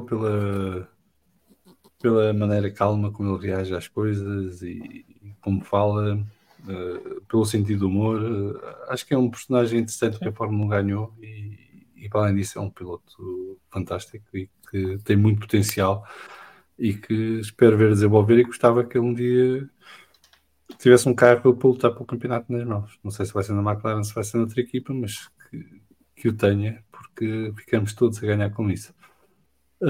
Só ler aqui alguns comentários. O Mário Calacho: Piastri é um talento incrível, o Lando que sai antes que ele se adapte a 100%. Estou a ser muito ousado, mas gosto muito do Oscar, um piloto muito bom, mas tem de sair da McLaren para ser alguma coisa. Ver. Estás a ter tanto concordou contigo que agora disputou uma faca. Pois. Agora estou a suspeitar que na verdade é a segunda conta do Alexandre. Eu acho que tens é que fazer mais um pagamento via PayPal, Revolut, uma coisa dessas. Ou do Pedro Agora Filipe, ou do Vasco Moura, ou dos teus fãs todos. Luís Vasco Tiago nunca me Martins, faria isso. o Piastri ganhou nas Fórmulas todas até chegar à Fórmula 1, mas isso há várias vezes na Fórmula 1, não é o único. O impressionante contrato é que anterior do ganhou Piastri 3 anos seguidos. era até Ele ganhou 3 anos seguidos em 3 Fórmulas diferentes. Portanto, foi isso que impressionou. Mas diz, bom, O contrato anterior do Piastri era até quando? 2024, acho que Então é só que é só mais um ano? é uma extensão de mais 2 anos. É 26. Ok, pensei que era 26. José Correia, boca para barulho, essas duplas nunca serão as melhores quando o Max sozinho faz mais pontos que essas duplas juntas. Sim, mas isso tens de juntar o carro, não é só o Max. Se não tiver um carro para isso, como vimos no domingo, não dá para mais. E o Max fez boa corrida no domingo. Muito bem, está feito o colégio de comissários. Vasco, estás pronto? Vamos às irritações do Vasco.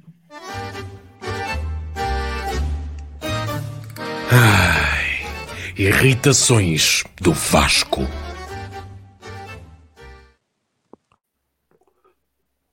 Vasco, conta-nos.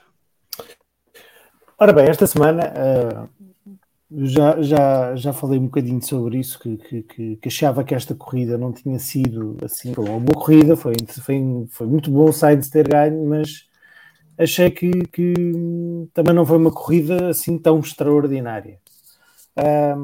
E uma das coisas que isto é um sentimento que tenho vindo a ganhar ao longo desta temporada, sobretudo, que tem a ver com estes novos carros. Ou seja, nós no ano passado estávamos todos cheios de ilusão a achar que isto agora ia ser uma maravilha, de ultrapassagens a toda a hora, os carros sempre colados uns atrás dos outros e depois com diretivas 39 e as dores de costas e mais não sei o quê, veio-se a perceber que não é bem assim.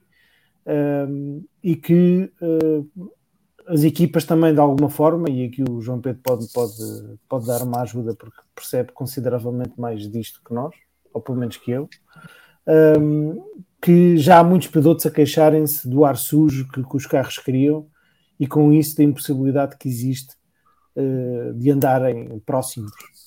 E a minha irritação vem um bocadinho, é no fundo isto. E esta pista, eu sei que existe a condicionante de ser uma pista de citadina, ou seja, com muros sempre em toda a pista, o que dificulta um pouco a questão aerodinâmica. João Pedro, corrige-me se estou a dizer algo de errado. Mas ouvimos na rádio alguns pilotos a dizerem que a lhes ser sugerido que era preferível andar a 1,5 segundos, 2 segundos do carro da frente. Porque sempre que se aproximavam perdiam automaticamente a aderência e queimavam e desgastavam muito mais rapidamente os pneus. E quer dizer, passou 1 ano e meio desde a introdução destas novas regras e parece que voltou tudo ao mesmo. E acho que a Fórmula 1 tem que pensar seriamente na forma como aborda este tema. Foi feito, reconheço, uma tentativa séria para resolver isto, mas não se conseguiu de alguma forma lidar com a questão do porpoising e do bottoming e das dores de costas e mais não sei o quê. E em 2026 vamos ter outra vez uma nova oportunidade para remediar isso, porque nós tivemos a determinada altura desta corrida creio que eram 4 pilotos da frente, ou 5, já não me lembro. Todos no mesmo composto de pneus. Obrigado. 5. Todos no mesmo composto de pneus e não se conseguiam aproximar uns dos outros. E não estavam a uma distância, o ritmo era mais ou menos semelhante de todos e não se conseguiam aproximar por esta razão, por questão de gestão de pneus, do desgaste dos pneus, mas sobretudo também por esta ineficácia que os carros acabam por ter quando não conseguem andar muito juntos, sob pena de desgastarem antecipadamente os pneus. E é uma pena, porque já dissemos aqui muitas vezes que este campeonato, apesar de estar a ser chato, porque o Verstappen ganhou quase todas as corridas, agora já podemos dizer isto, ao mesmo tempo, se excluímos o Verstappen, estamos a ter um campeonato muito interessante, com o pódio, nunca se sabe bem quem é que vai ser. E isso acho que poderia dar lutas ainda mais interessantes. E neste Grande Prémio foi apenas mais um exemplo disso. Não, e curiosamente, só para acrescentar, quando tu tens grandes prémios com lutas e ultrapassagens e confronto a sério entre eles, é quando estão em estratégias diferentes com pneus diferentes montados. E Quando estão na mesma estratégia, é para esquecer. Em idades diferentes dos pneus, muitas vezes. Mais alguma irritação? Não, é só esta. Esta foi. Mais gente que pode ter irritações. Pois acredito que sim, mas esta irritação foi alvo de alguma maturação e reflexão, por isso. Eu vi que estiveste a pensar nisso uns dias antes de cá vir. Não são uns dias, mas se calhar uns valentes 10 minutos isso tive. Posso depois só adicionar alguma coisa? Podes. Não. Mas eu acho que que ele pode. Eu acho que vai ser difícil resolver este problema, honestamente. E as ideias para 2026 que eles querem com a aerodinâmica ativa, tipo, ok. Não estou muito bem a ver como é que isso vai ser feito, mas eles lá saberão. Só que se não for com a aerodinâmica ativa, é super complicado. E eu acho mesmo assim que está muito melhor que o que era antigamente, do que há 2 anos ou 3. Antigamente em Singapura não havia ultrapassagens, praticamente. E agora, pelo menos, já há algumas. E noutras corridas está bastante melhor. Só que, a não ser que os carros... Este ano há mais ultrapassagens que o ano passado. Contrariamente ao que as pessoas pensam. Estes...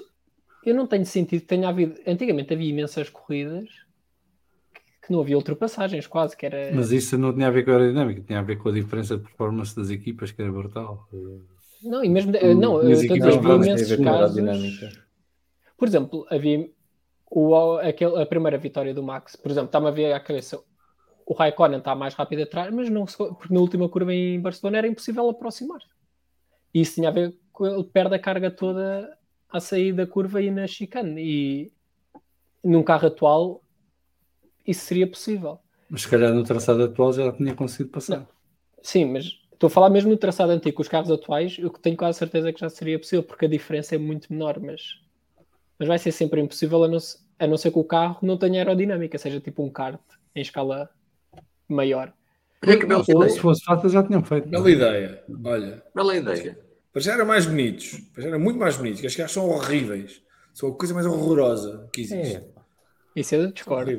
Horríveis. Ok, isto não é os odds de estimação, é irritações do baixo. Olha, é uma irritação, irrita-me, são feios, pronto. Feios. Não, mas é super complicado. E quanto é que a FIA disse que reduziu o ar sujo atrás? Já é 50% de uma coisa qualquer. Não sei. 50%. Eu nem sei como é que eles medem isso, com base qual é a métrica que eles usam, mas não interessa. Acho que é por causa do é mesmo para as penalizações. Foi os comissários que fizeram a conta. Os comissários fizeram a conta de 50%. Acho que eles usam outro dedo. Não, eu acho que eles têm outro problema, que é eles podem fazer o regulamento que quiserem, que os engenheiros das equipas vão arranjar a maneira de contornar a coisa e criar turbulência para quem vier atrás, porque também nos interessa. Mas a coisa é que isso é que é... Não sei, eu já ouvi essa. É que os engenheiros falam... Ok, agora ia usar uma expressão que é melhor não, mas eles não querem saber do que é que vem atrás. Eles não fazem de propósito para prejudicar, eles fazem o que é mais rápido. Não fazem. Ok, pelo menos a minha experiência na equipa onde eu estive, eu tenho a certeza que não... Certeza que o Nui pensa nessas coisas. Não pensa. Nui diz outros. Eu tenho 99% não vai prejudicar o próprio carro para tentar prejudicar o gajo que vai... Não, literalmente. Mas se puder não prejudicar o próprio carro e prejudicar o que vai atrás... Não quer, não. Não, mas eu acho que nem é... Não, isto é um desporto em que eles encontram qualquer solução para ganhar. Mas, João, eu acho que eles vivem num mundo muito afunilado. Tendo a concordar com o João Perdigão aqui. Pá, eles vivem num mundo tão afunilado que é o meu carro. Eu não quero entrar em muitos detalhes sobre isso, mas pelo meu conhecimento tenho 99% de certeza que 99% das pessoas lá não pensam nisso e não querem saber. Eles querem saber o que é mais rápido. Até porque o que é prejudicar um carro que eu nem sei como é que funciona? Já é... Sabes, porque tens o regulamento. É criar ar sujo. Não, mas dependendo... Sim, mas há ar que pode ser sujo para um carro e não ser sujo para o outro, por exemplo. Não. Porque eles estão num regulamento confinado, portanto eles não podem estar a inventar soluções à margem disso. Mas não é isso, é... O ar sujo atrás do carro... eu nem gosto desta expressão, mas vamos só. O ar sujo atrás, aquilo é tão turbulento, já é tão caótico, por assim dizer, que é impossível alguém chegar lá e dizer eu fazer isto, porque ainda por cima as runs de CFD e túnel de vento são tão limitadas que acho que seria a decisão mais estúpida de sempre gastar tempo ou dinheiro à procura disso, para prejudicar. Dá um orçamento ao Alexandre que ele mostra-te. A McLaren já vai no carro C, portanto, isto do orçamento eu começo a achar que é uma grande treta. Portanto, nem vou por aí já. Não, mas era só para dizer que é difícil porque mas isso depois não está a dizer, os engenheiros têm os regulamentos e vão tentar fazer o carro mais rápido e é o que for. E inevitavelmente os carros mais rápidos prejudicam o ar mais atrás porque, entre aspas, utilizam mais o ar que está à frente. Sim, trabalham mais. Retiram mais energia do ar, porque a energia é o que depois dá a carga aerodinâmica. Há uma solução, pronto, nós aqui a dizermos parece mais fácil do que é, mas aliás, há duas coisas que poderiam melhorar bastante, mesmo com estes carros atuais, que era termos pneus como deve ser. Vamos dizer, os Bridgestones que tivemos antes da Pirelli de 2010, antes dos Grooves, aqueles 2 anos que tivemos slicks. E outra é o peso. Dá para ver que os carros são muito pesados. Então é uma eles têm uma inércia brutal a virar. E depois, quando são mais pesados, criam mais stress nos pneus, por sua vez faz com que eles se desgastem muito mais rapidamente. Por isso, aí seria... Aliás, chateia-me imenso estarem a falar em 2026 e parece que eles dizem vamos reduzir o peso. Mas não dá para ver bem... Eles vão dizer 30 quilos, 50 quilos. 50 quilos. Estão 200 quilos mais pesados do que há 10 anos atrás. Alex, mas tu podes falar, não precisa estar por dentro na escola. Eu estou totalmente de acordo. Antes do Alex falar, desculpa, tenho que ir embora. Vá. Abraço. Tchau. Eu concordo totalmente com o que vocês estão a dizer. Vocês percebem muito mais isto do que eu. Mas o que a corrida ser divertida tem a ver com essa merda? As corridas de caminhões são altamente divertidas e se há coisa que não foi feita aerodinâmica para aquilo, são pesados, são corridas de caminhões. Há uma diferença entre fazer as coisas para ser competitivo e divertidas ou fazer masturbação mental de engenheiros. As regras devem ser feitas para aquilo ser competitivo. E depois os outros vão fazer outra parte. Isto deu aqui uma curva à direita que eu fiquei sem saber bem o que dizer a seguir. Bem, posto isto, vamos ao nosso momento Zandinga.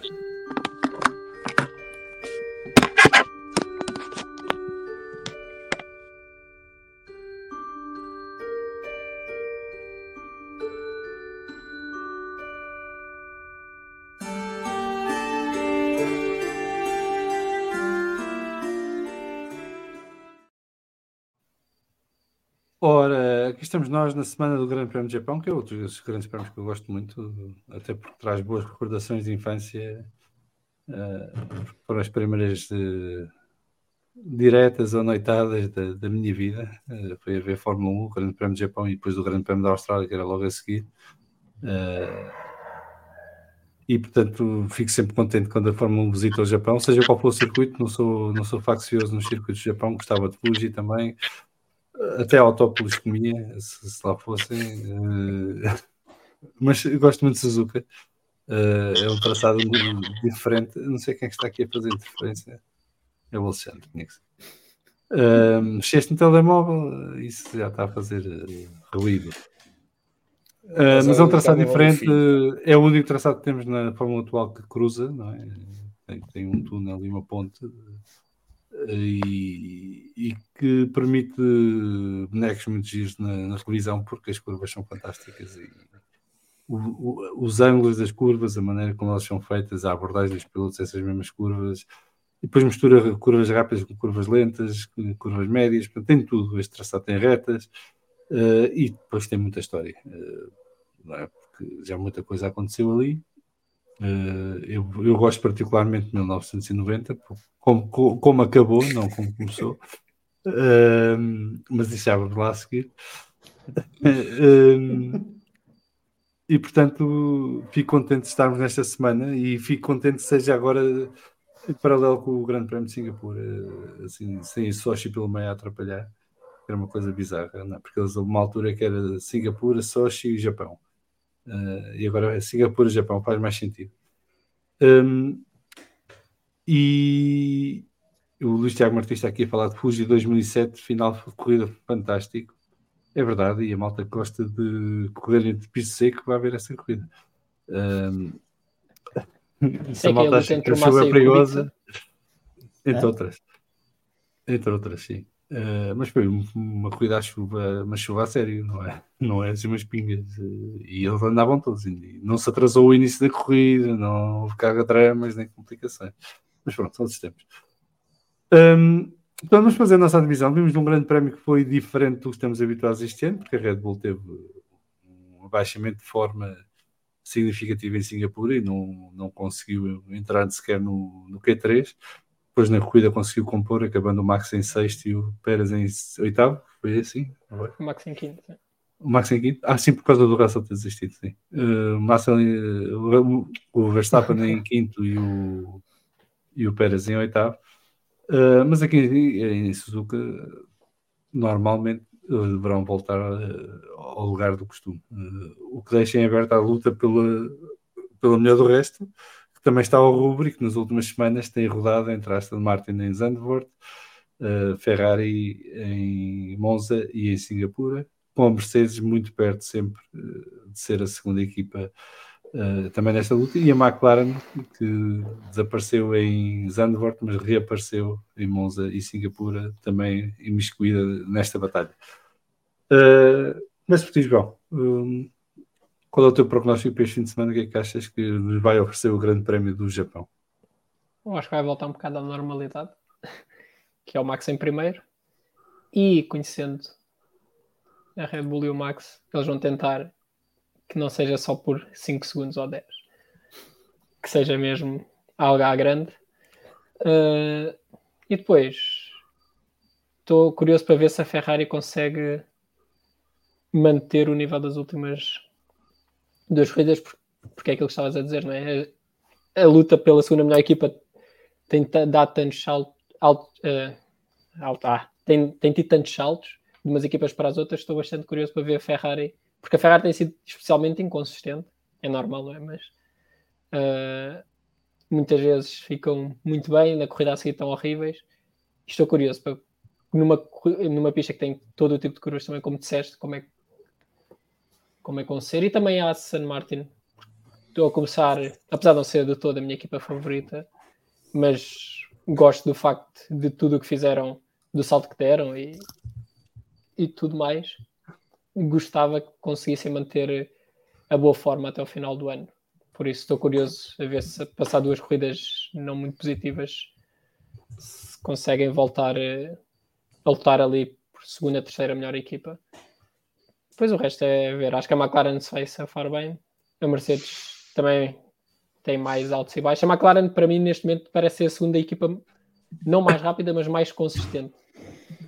Costuma estar ali segundo, terceiro, não tem muitos saltos sem Zandvoort, mas Zandvoort foi também um fim de semana estranho. O Piastri já vai ter um carro novo, igual ao do Norris? Já. Por isso também deve ajudar. Acho que vai ser interessante. E estive a ver, não parece dar chuva, pois não? Ao início dava, e entretanto já não deixou. Mas choveu ontem, ou o que é que foi, não é? Não foi pouco. A previsão agora, deixa-me aqui visitar o meu antímio, dá chuva para sexta-feira, 83% de probabilidade, e depois sábado e domingo céu encoberto, o que quer dizer que poderá haver chuva, mas não. Pois, chuva que normalmente. 4% de probabilidade para sábado, 5% para domingo. Pois é, pouco. Sexta-feira é que deverá. Eu gostava que houvesse chuva para adicionar um bocado à incerteza, mas. Agora já quer chuva. Agora já quer chuva. Mas eu não sei. Mas eu sou o maior fã de chuva. Isto é época dos tufões. Não sei se há algum telefone nas redondezas que possa mandar para lá algumas. Espera aí que eu já te digo. Vou já ver isso. Tu tens acesso a essas coisas do mar? Eu tenho porque neste momento temos um furacão no Atlântico que eu não estou a gostar nada da trajetória dele, mas isso são outras histórias. Está a virar para vocês já? Ainda não. Eu quando vi pensei que ele fosse para cima, passasse por cima de você. E sabes como é que se chama o furacão que está no Atlântico? Não me lembro. Nigel. É um mano. Com a sorte que eu tenho, o gajo cansa-se antes de chegar aqui. Ou despista-se. Ou despista-se, exatamente. Não, deixa eu ver no Pacífico. Eu já te digo. Continua. Não, mas é basicamente... É isso, acho que vai ser interessante. Volto a ver como é que depois de um fim de semana tão atípico, em termos da ordem das equipas, as coisas vão... Se voltam ao normal ou não. Bem, Alex? Eu vou manter o que já tinha dito na outra, que é para mim, então, acho que a Red Bull vai voltar a ter alguma preponderância. A Aston Martin não sei, mas eu voltei a dizer que eu gostava de ver como é que vai ser o comportamento dos Ferraris e dos McLarens em Suzuka quando fizemos o exercício. Se a Red Bull tivesse um problema, não sabíamos nós que em Singapura ia ter. Portanto, eu continuo a achar que estou muito curioso para ver o que é que vai ser a prestação dos Ferraris e da McLaren e ver o que é que a Ferrari faz se os outros continuarem a não ter estratégia para grande parte da corrida. E acho que a Red Bull vai ser campeã do mundo neste fim de semana. É provável. De quê? Mais um ponto que a Mercedes? Acho não que mais. A Mercedes é ficar à frente da Mercedes. É ficar à frente. E a Ferrari não dar outscore a eles por uma quantidade ridícula. É ficar à frente da Mercedes e mais 20, e a Ferrari não pode pontuar mais 24. Uma coisa que a Red Bull. Ou alguma coisa assim. Não é assim tão Ou improvável. seja, ficar à frente da Ferrari. Da Mercedes. O problema chama-se Pérez. Verdade. Guilherme? Eu acho que isto é uma pista perfeita para a Red Bull e para o Max voltarem à normalidade. E é como o João diz, eu acho que eles vão dar ainda mais para ser quase dobrar toda a gente. Quase para demonstrar que foi Singapura já passou, a dizer que não há nada nas diretivas técnicas que os prejudique. Eu acho que vai ser, é mesmo uma pista perfeita para eles. A Ferrari aqui acho que suspeito que não seja a melhor pista, porque precisa de mais frente. Eu acho que é isso que lhes faz, que eles têm em falta ainda. Por isso eu diria que é mais a segunda equipa, provavelmente vai ser a Mercedes. Gostava que fosse a McLaren, mas não sei bem o que achar deles. Eles têm estado lá para a frente. O Norris pode ser que faça uma daquelas voltas como fez em Silverstone, mas sim, acho que vai ser concorrente direta da Red Bull, vai ser a própria Red Bull, depois a Mercedes, talvez a McLaren depois em terceiro. Pedro? Bem, quando a gente anda no metro em Londres e aquilo para um bocadinho e depois... Não, é isso o Mind the Gap, mas passado uns minutos há uma senhora que vem dizer que service will be resumed. E é isso que vai acontecer. O puto belga vai voltar a varrer o chão e, como diz o João Pedro, e muito bem, vai querer varrer o chão à bruta com a concorrência, porque ele deve ter ficado... E por acaso eu gostei da reação, gostei da atitude mais... Ok, isto correu mal este fim de semana. Acontece e tal, não partiu microfones, não tirou com nada, pelo menos que se saiba, não se jangou para ninguém. E gostei da atitude madura do Max, mas eu acho que ele vai querer vingança, porque este gajo não gosta de perder nem a feijões. E a Red Bull também não, mas sobretudo o Max. Aquilo é um animal com outro calibre. A Red Bull, claramente, o Pérez lá está. Sei lá, sei lá como é que ele vai acordar, não faço ideia. Agora, eu penso que a segunda equipa, há uma equipa, vocês não falaram ainda, que é a Aston Martin. Eu não sei até que ponto é que esta pista não é para um gajo como o Alonso, que os tem de lá, tem-os no sítio, conhece a pista muito bem, gosta de lá andar. E Suzuki não é uma pista para qualquer uma. Tem gravilha nas primeiras duas curvas, portanto, ai Jesus, quem puser o pé em ramo verde. E depois tem aquela curva fantástica que eu só estou à espera que lhe façam lá uma chicane, que é a 130R. Qualquer dia vão lá fazer uma chicane porque é muito perigosa, faz muito dói-dói, quem lá se espetar. Quem tiver Segunda medo, melhor lá- ultrapassagem na história da Fórmula 1, foi aí. Terceira melhor ultrapassagem da história da Segunda, Fórmula 1. Tens segunda, toda a razão. Terceira. Segunda. Sim, A primeira foi a Budapeste do Piquet ao Senna, a segunda foi do Alonso ao Schumacher no 180R. Isto quando o O chefe. Schumacher ao Villeneuve na parabólica pode ir para a terceira, vá. Não, vamos concordar em discordar. Não, Villeneuve ao Schumacher, assim. Ao contrário, pois Sim, está. sim, Villeneuve Schumacher. E eu acho que pá, é um circuito que eu adoro. Mas é giro, o Adoro Schumacher aquela está em duas mídia. das três, portanto, seja qual for a Sim, ordem. sim, é como ultrapassado, neste caso. É um gajo que tem 7 títulos mundiais, portanto não era um E, menino põe, qualquer. e se puseres a Podes ver isso de uma outra forma. Podes ver da forma que a única maneira de o ultrapassar É fazer era algo fazeres uma extraordinário. coisa completamente extraordinária. Também, olha, boa. Tu tens trabalhar em Mas marketing. Tu és O um Alonso Este tem talento. fez o catálogo todo com ele. Ganha-lhe os 2 campeonatos no braço. Sim, Siga, sim, siga. não. É uma pista que eu adoro. Também tenho ótimas recordações. Ótimas, não é ótimas. Hoje são boas recordações porque me lembro de ter visto com o meu pai e com o meu irmão, sobretudo a de 89. Mas é uma pista que eu gosto. Uma pista, pá, é daquelas poucas que restam em que lá está, ainda existe aquele fator cagaço em que, pá, se metes a roda ali naquele sítio já foste. Ficas lá. Não morres, mas ficas lá. Deixas lá uma suspensão, deixas lá uma parte da Não, e é da daquelas tua- pistas que se vais fora, Já perdes tempo. foste, já está. E Perdes sim, tempo. tens, Pode não lá está, acontecer nada ao tens- carro, podes voltar à pista depois, mas perdes segundos ali. perdes muito tempo, Não há- perdes não muito há tempo. hipótese. Mas eu acho que o serviço vai ser continuado. Toda a Red Bull será campeã, justa campeã, merecida campeã. Mas gostava de que a Mercedes, pelo menos o Luís, desse um bocadinho mais de luta lá na frente. Mas lá está, eu acho que o Alonso pode ser o Joker que ninguém está a contar, porque já fizemos todos o funeral à Aston Martin depois de lhe termos feito cantado de Quem loas Quem é que fez o funeral? no início. Muita gente. Ouve lá, Tem sido sai à rua, abre o teu O Salviano telemóvel. está farto de mandar vir com eles. Eu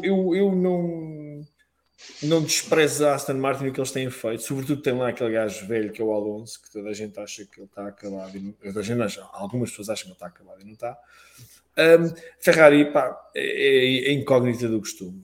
Eles, a cagada que não fizeram neste fim de semana de Singapura, se já estão a juntá-la Mas toda para fazer eu consulto ainda estão a todas ver destas Ferrari. merdas. Mas normalmente a Ferrari está bem em Monza e em Singapura. Tradicionalmente, bem meio anos maus. Sim, mas pá, isso vale o que vale. 2019, por exemplo. Não. Mas é histórico. Sim, ok, A pode tentar criar uma a Ferrari em tendência. Singapura costuma estar bem, costuma estar na luta. 2010 e em Monza também. também. Isso de 2010 também. A Ferrari em Singapura, então, quando leva o Red Bull pelo meio, fazem uma sanduíche espetacular. A corrida que correu pior foi a da Mangueira.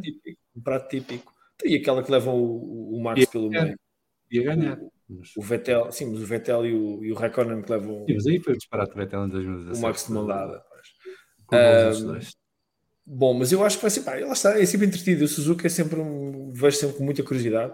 Gosto muito, tenho uma ligação emocional quase a essa corrida do Japão, por ser fora de horas, por ser do outro lado do mundo, pelos grafismos da Fuji TV que a gente tinha nos anos 80 e 90. Mas quer dizer, a história do campeonato, a história do campeonato Vai que vale a pena. está mais ou menos escrita, mas tem esta incógnita. E queria ver mais luta, mais molhada, atrás dos Red Bull. E voltando só um bocadinho atrás, esta corrida foi entretida, sim senhor, mas eu senti falta do Max e do Checo não. Mas senti falta do Max na molhada. Senti falta do Max na Eu molhada. senti falta do Alonso na molhada. Pronto, o que é que se pode fazer? Está bem, mas eu senti falta do Max na molhada. Quando é que o Max anda na molhada? Vai sempre lá à frente, 10 segundos à frente. Está bem, mas tu... Era aquele primeiro safety car ter sido mais tarde e ter ajudado o Max. Talvez, estás a ver. Ter o Max com uns cavalos a menos, pôs um motor de brincar, pôs uns Eu pedais, estou convencido, depois de ter visto o stint de médias, que se aquilo tem que ser normalmente sem safety car, que no fim o Max estava na luta pelo pódio. Pois que o carro parecia que estava a melhorar. Não sei, parecia que os minions todos. Diz isso? O stint de médios dele é pornográfico. É muito bom, muito bom. Mas pronto, no Japão, acho que vamos voltar ao normal, vamos voltar ao normal do campeonato. Pois eu não tenho a certeza disso, acho que isso é o mais óbvio de se dizer, não é? É o mais seguro, mas eu não tenho a certeza disso, vamos ver.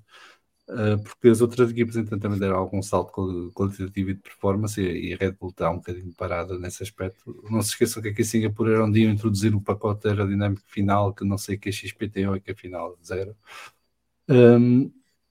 E portanto podemos ter aqui uma luta mais renhida lá na frente, mas acho que continua a pender para a Red Bull e será o normal ver o Max, se não lá à frente, na luta para estar lá à frente. Eu acho que vamos ver também aqui um ressurgimento da Aston Martin. Não sei se vai dar para pódios, mas vai dar para estar na luta pelo top 5, certamente.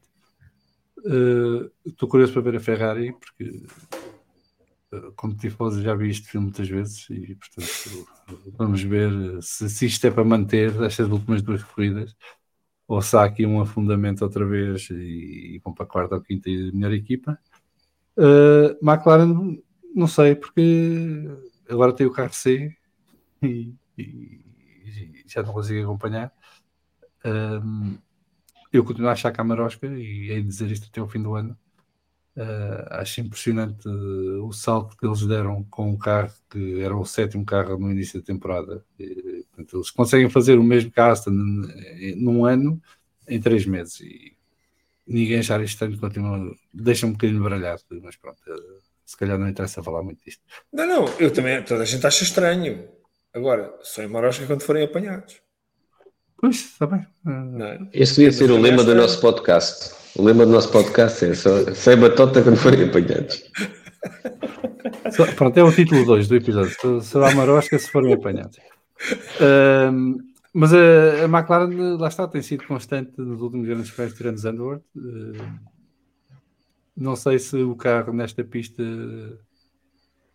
mas calma, irá funcionar tão foi bem. por causa da estratégia lá da chuva que eles esqueceram-se que havia hipótese de parar. Sim, mas mesmo assim não estavam mais fortes que os outros, estavam ali perto. Não estavam.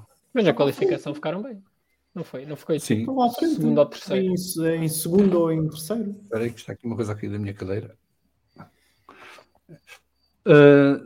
Já não lembro como é que foi a qualificação. O Norris na chuva foi comido pelo Alonso, mas ele estava ali à frente, Segundo ou só que eles não pararam. Mas eu não disse que eu estava E para trás, eu disse que eles não estavam, não eram os mais competitivos do segundo pelotão, estavam lá. Era. Eles estavam a lutar não com o Red Bull, como é óbvio, mas estavam lá à frente. Tá bem, pronto. Eu continuo a achar que não estavam tão bem como estiveram em Monza e em Singapura, mas tudo bem. Não faz diferença para aqui. Vamos ver, eu acho que vamos ter uma boa corrida. Acho que vai ser entretida ali a luta entre as 4 equipas de trás. Vamos ver se a Red Bull está nesse grupo ou se consegue voltar a estar lá à frente sozinha. Para nosso bem em geral, espero que esteja no grupo e não lá à frente sozinha.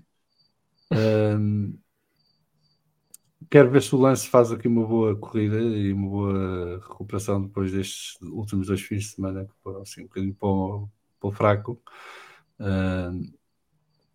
Porque a Aston Martin precisa do Lance pontuar, não basta o Alonso. O SR continua a insistir que a McLaren já tinha comentado no sítio. Eles começaram o ano com o carro 2022 sem mudança. Aí o salto grande, simplesmente o carro 2023 só começou na Áustria. Sim, mas tu esqueces de uma coisa, SR. Eles começaram o ano com o carro 2022 porque o outro carro que tinham feito era mau e eles não quiseram pô-lo em pista. E isto foi dito, declarado por eles na apresentação do carro deste ano. Portanto, eles fizeram um outro carro que não funcionou no túnel de vento e no CFD e que desistiram desse carro. E por isso é que apresentaram como base o carro 2022. Portanto, eles tinham gasto recursos nesse carro, então fizeram o carro B e já vão no carro C. Tudo em menos de um ano. O carro B vem de novembro. Mas em menos de 12 meses já é a terceira versão do carro. A Mercedes vê-se à Nora para fazer um update. E a McLaren consegue fazer 3 carros diferentes em 12 meses. Tecnicamente não é o de 2022 porque eles tiveram de fazer mudanças no chão por causa dos regulamentos. Isto não é verdade. O que não metes em pista não conta para o cost cap. Conta porque eles têm que usar os recursos financeiros disponíveis, os horas de túnel de vento disponíveis e as horas de CFD disponíveis. Se vai para a pista ou não, é azar. Não é? Não vai para senão a pista. A Mercedes tinha 50 mil versões do carro. Se fosse assim, eu fazia 20 versões para testar o que não funcionava para chegar pelo contrário. Não é? E a McLaren não é nova nisto, porque a McLaren tem um carro em 98, salvo erro, 98, não é, Guilherme? Ou 99, que nem sequer corre. Porque é demasiado perigoso, não é? 2003. 2003, do Newey, ainda é do Newey. Sim. Não, ninguém queria correr com aquilo. Mas tudo bem. Era mais avião do que carro. Só a marosca quando forem apanhados. Até lá está tudo bem. Portanto, eu espero que seja aqui um duelo interessante por estas 4 ou 5 equipas, dependendo da Red Bull, se passa outra vez lá para a frente sozinho ou se fica aqui neste grupo encostada. E alguém perguntava aqui, e já vou ler os comentários todos, se o Sargent ainda vai, aqui o Bro de Milho, pergunta para todos, ainda acreditam em Ponce do Sargent nesta temporada? Eu acredito e acho que este pode ser um circuito para isso, porque está muito atrito neste circuito, costuma haver abandonos, costuma haver confusão, acidentes e, portanto, quem sabe se o Sargent se conseguir filtrar. Já se sabe se vai ser o Lawson ou o Ricciardo? Ou ainda não? Não. Eles dizem, dizem que vai, muito provavelmente é Tsunoda e Ricciardo. Mas só na quinta-feira é que se sabe. Não, o Tsunoda deve ser dizem que o mais provável é o Rich. Tsunoda deve ser apresentado. Não. Não, eu estava a falar. Eu gostei como vocês se borrifaram no assunto do Sargent. Gostei como vocês estavam a borrifar no assunto do Sargent. Coitado. Provavelmente é o Ricciardo. Eu acho que o Tsunoda é inevitável nesta altura. Eles não podem dar ao luxo de agudizar ainda mais a relação com a Honda, não é? A questão aqui é saber quantos metros é que o Tsunoda vai fazer esta corrida, não? Sim, esta corrida propicia assim nessa primeira curva. Sim, mas repara, mas aquilo é a descer.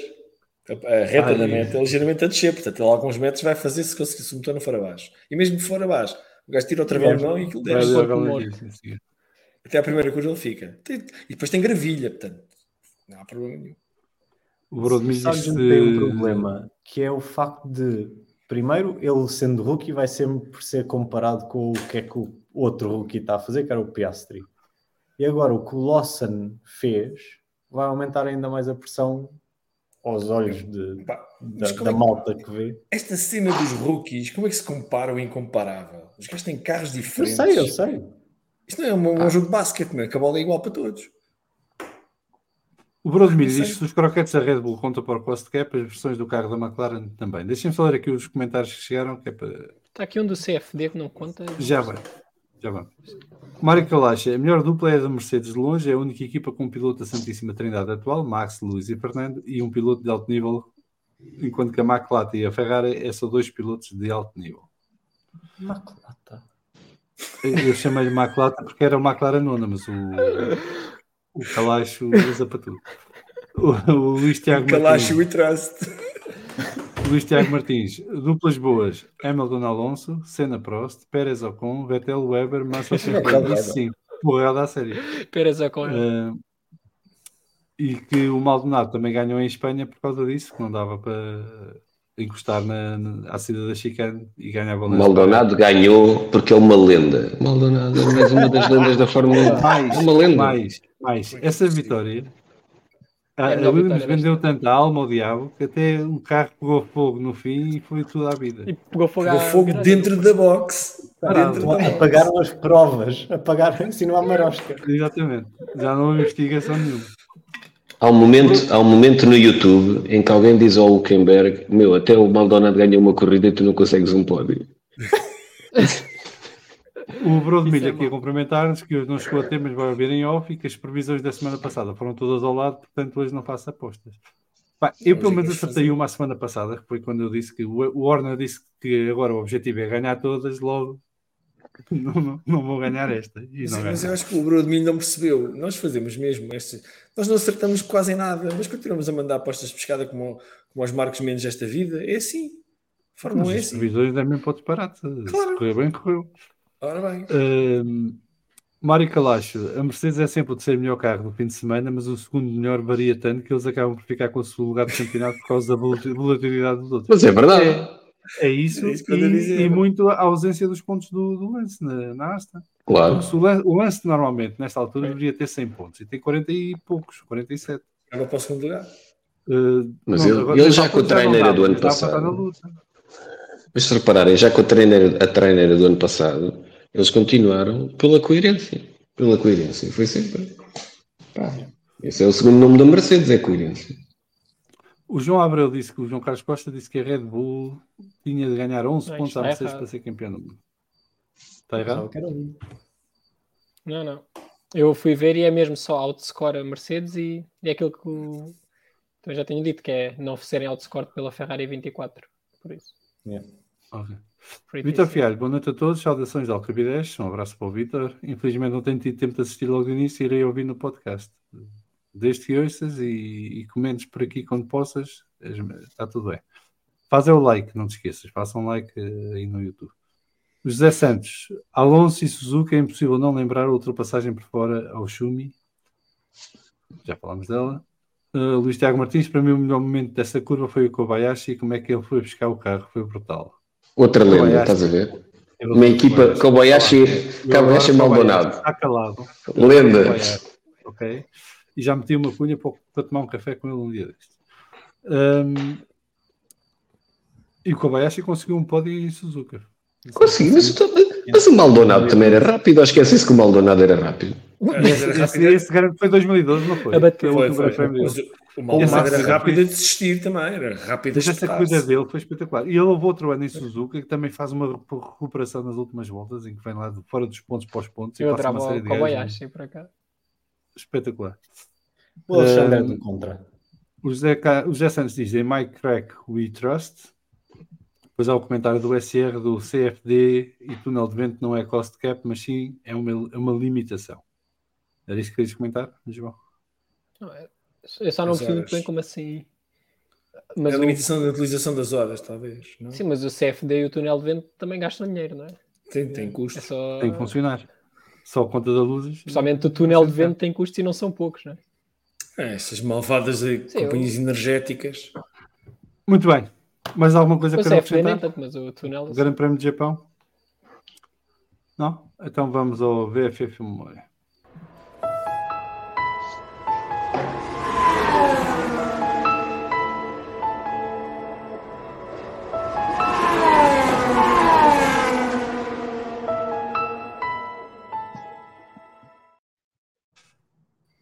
Ora, eu começo porque é um grande prémio que muita gente gosta de falar e relembrar pelo que aconteceu na primeira curva, que é o Grande Prémio de Japão de 1990. Mas essa não é a razão pela qual o Grande Prémio de Japão de 1990 deve ser recordado e revisto por toda a gente. É porque esse Grande Prémio foi ganho pela Benetton com uma dobradinha, 1-2, do Sr. Nelson Piquet. E quem é o outro, Alex? Pupo Moreno, super sub, e pai da Joana Moreno, como toda a gente sabe. Ora, aí está.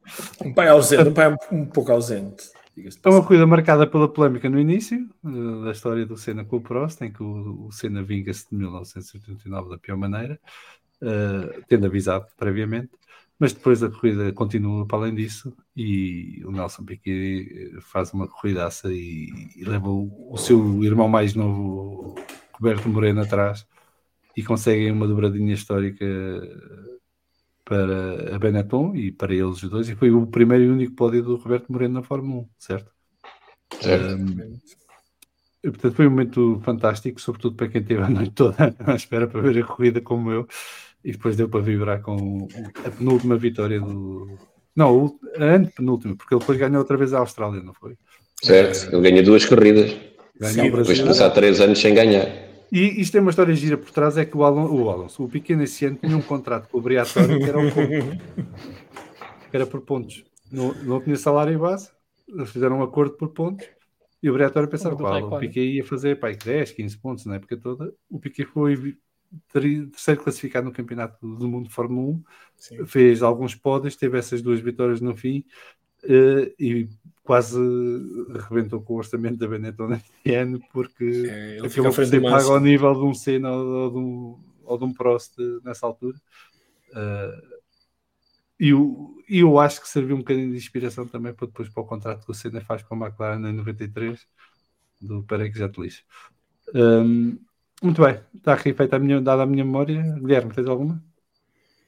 Mas posso ser eu só para construir sobre a tua, porque o que eu tinha para falar era desse.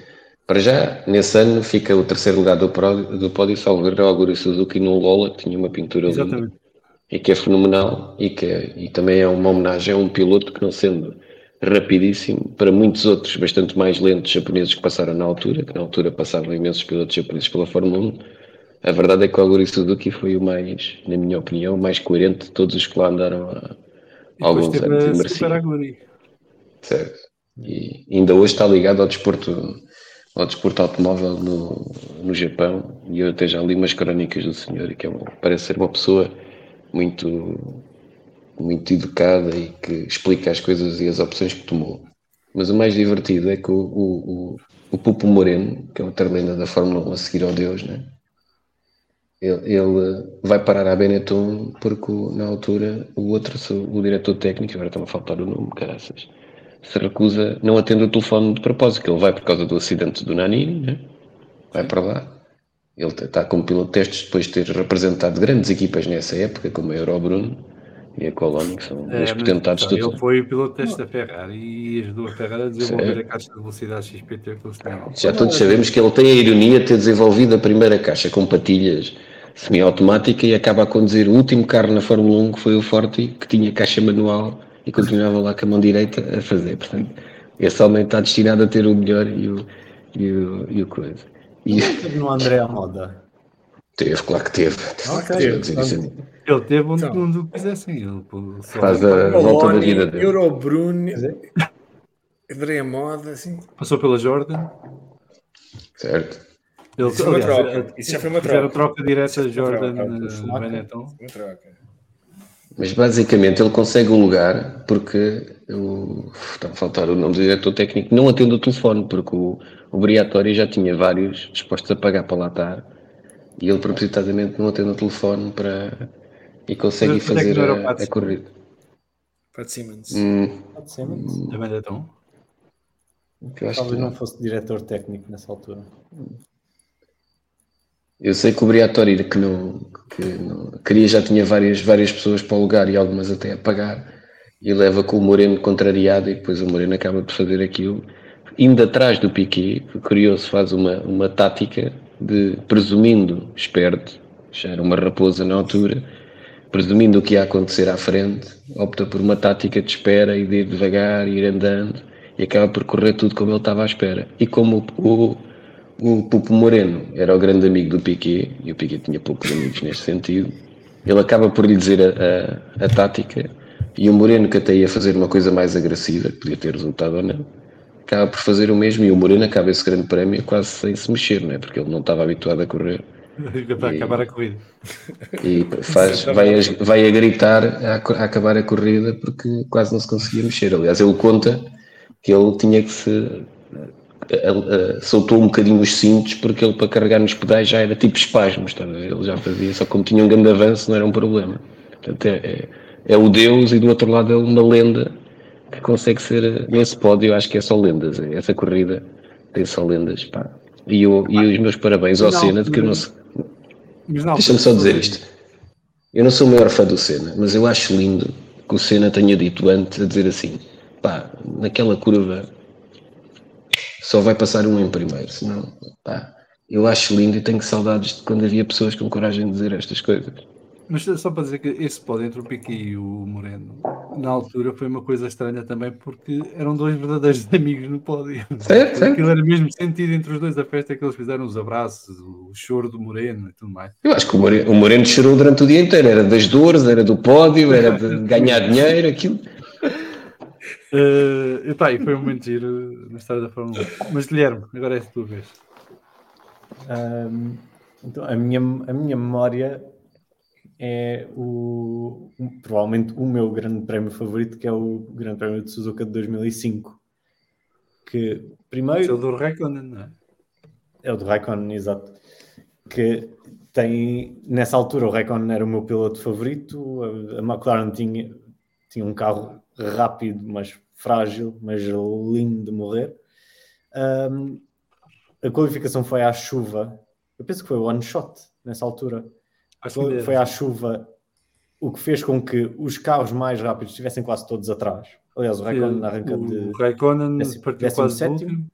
Depois Sim. o Schumacher logo a seguir e o Alonso logo a seguir. O Alonso, o Montoya.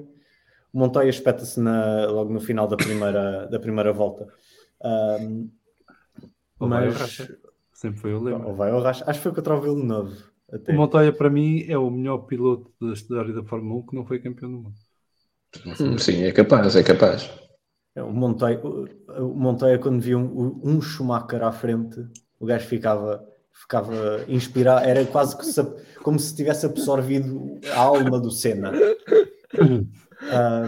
Mas esse grande prémio tem, claro, tem várias ultrapassagens icónicas. Tem a ultrapassagem que nós já falámos do Alonso ao Schumacher.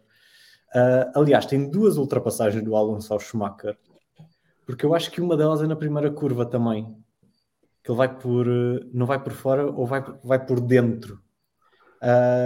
Aliás, há um momento em que estão os 3 gajos mais rápidos daquela geração, que é Schumacher, Alonso e Raikkonen, a correr, e como naquela altura era, em sprint. Era para o Alex. Era para o Alex. Era para o Alexandre, sim. Mas é provável que seja. O Rory Byrne, talvez.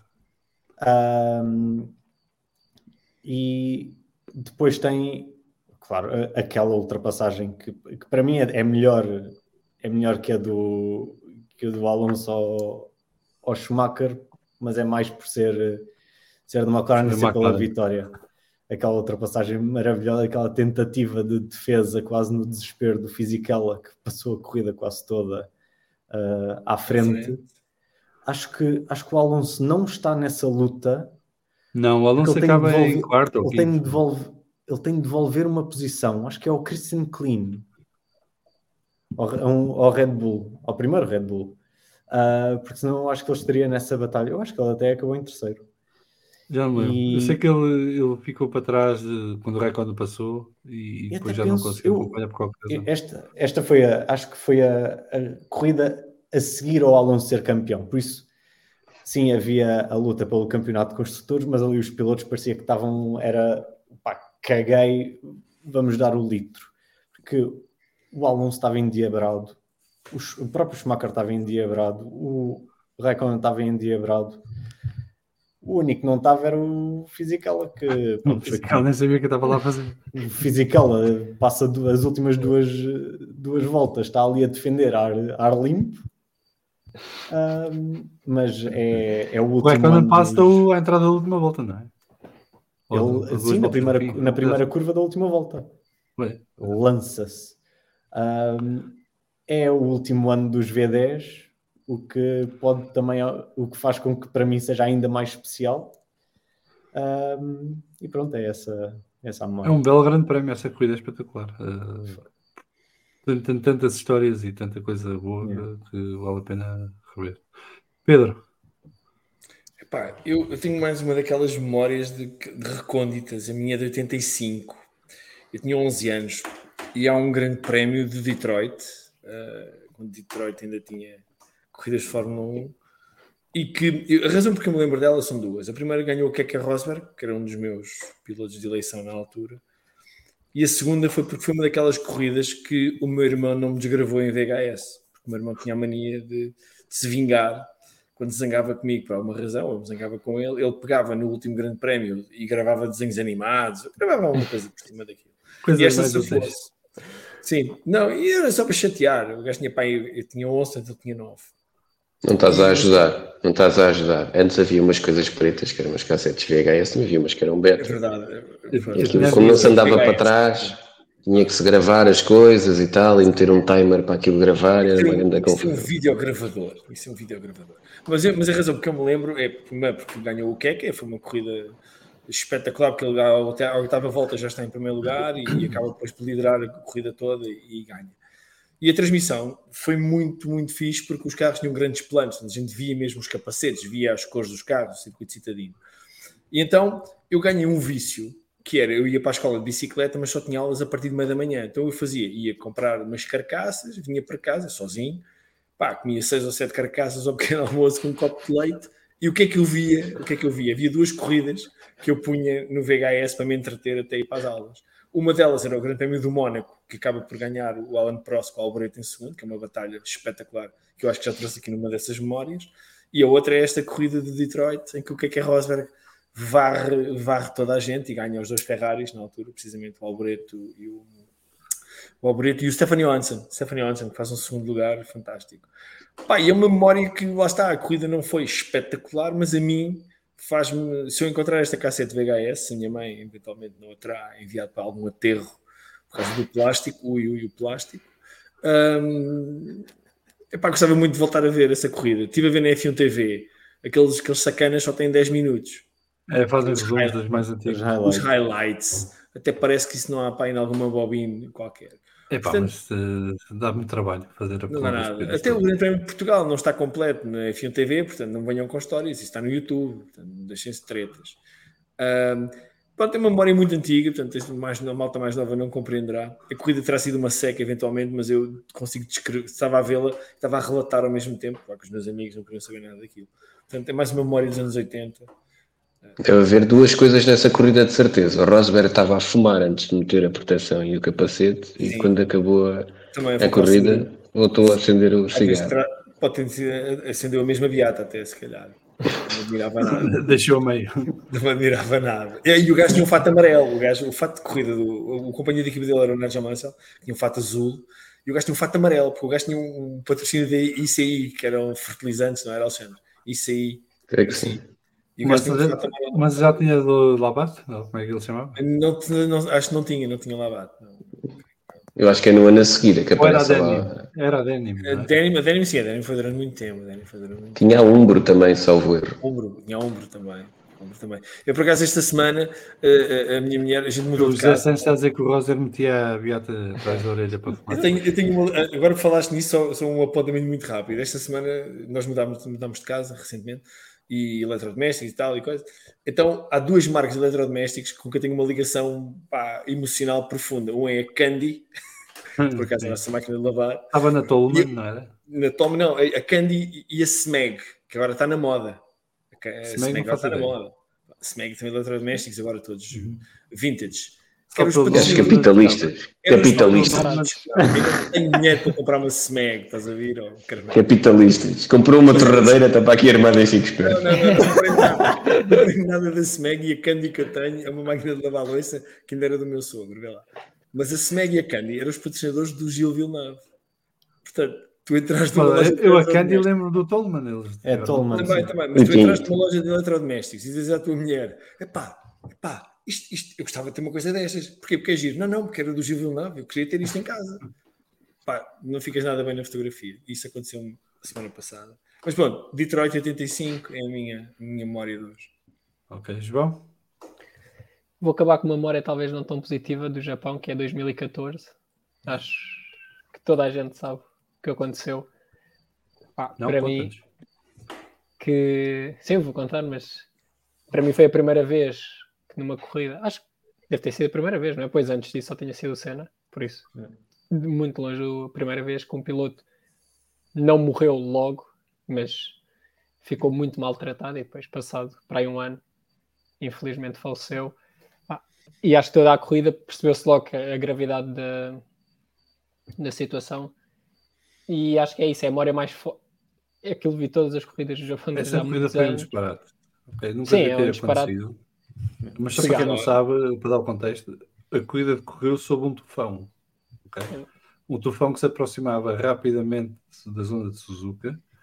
A visibilidade era pouquíssima desde o início da corrida, foi agravando ao longo da corrida, devia ter sido interrompido umas 10 ou 15 voltas antes do acidente do Bianchi, e o falecido Charlie Whiting só não foi a tribunal, Deus sabe porquê, e é melhor não especularmos, porque vamos ficar todos tristes com o mundo da Fórmula 1.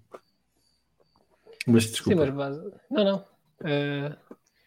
Basicamente é isso. Acho que há imensas corridas ótimas, mas acho que a memória mais marcante é esta, e eu só espero que seja a última vez que qualquer um de nós tenha... Que idade tinhas, João? Isso foi que é 2014. Há 9 anos atrás. Para aí. 15, acho. Eu também. Por isso...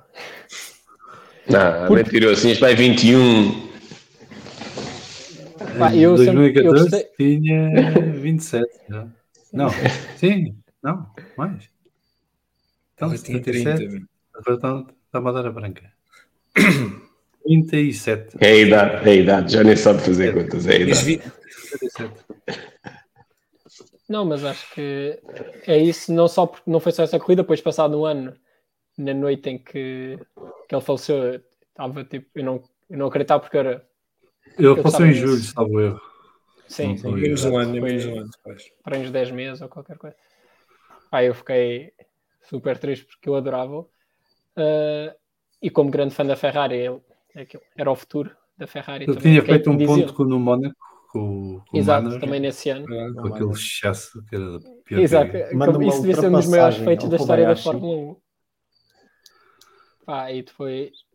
Mas o que eu ia dizer depois é também a Fórmula 1 aprendeu com isso, e acho que nós gostamos muito de criticar a Fórmula 1, mas acho que a parte boa é que aprende, às vezes com erros demasiado graves, não é? Mas a parte da segurança fez com que o Halo, o desenvolvimento fosse muito acelerado, não é? E se temos o Halo agora, em parte poderá ser devido a esse acidente, e que esperemos que é isso, que tenha sido a última vez. A principal motivação do Halo foi o acidente do Massa. Sim, exato, na Hungria. Em 2009. Sim, naquele provavelmente não teria feito muita diferença, porque ali é a desaceleração mais do que o próprio impacto, não é? Mas... Não, ali foi a estupidez da grua, não é? De estar numa zona onde os carros podiam ter acesso. A grua na altura também ainda não havia os Virtual Safety Car, não é? Que acho que isso sim foi inventado. Também João Pedro, mas a Fórmula 1 aprende, mas continuaram a aprender que grua em pista é a bandeira vermelha. E não aprenderam isso ainda. E em Suzuka voltou a acontecer. Voltou a acontecer em Suzuka, aconteceu em Monza, aconteceu em Abu Dhabi, Istambul, na Turquia. Portanto, aprendeu, é verdade, tens razão, e eu concordo, a segurança melhorou bastante. Mas eu vou dizer uma coisa, na altura eu não quis ver as imagens do acidente, e depois de uns anos mais tarde vi um vídeo amador visto do outro lado, portanto, da chicane. Sim. Do outro lado. E é assustador. Há acidentes que eu não quero voltar a ver. É horrível. O que aconteceu é horrível. E é daquelas.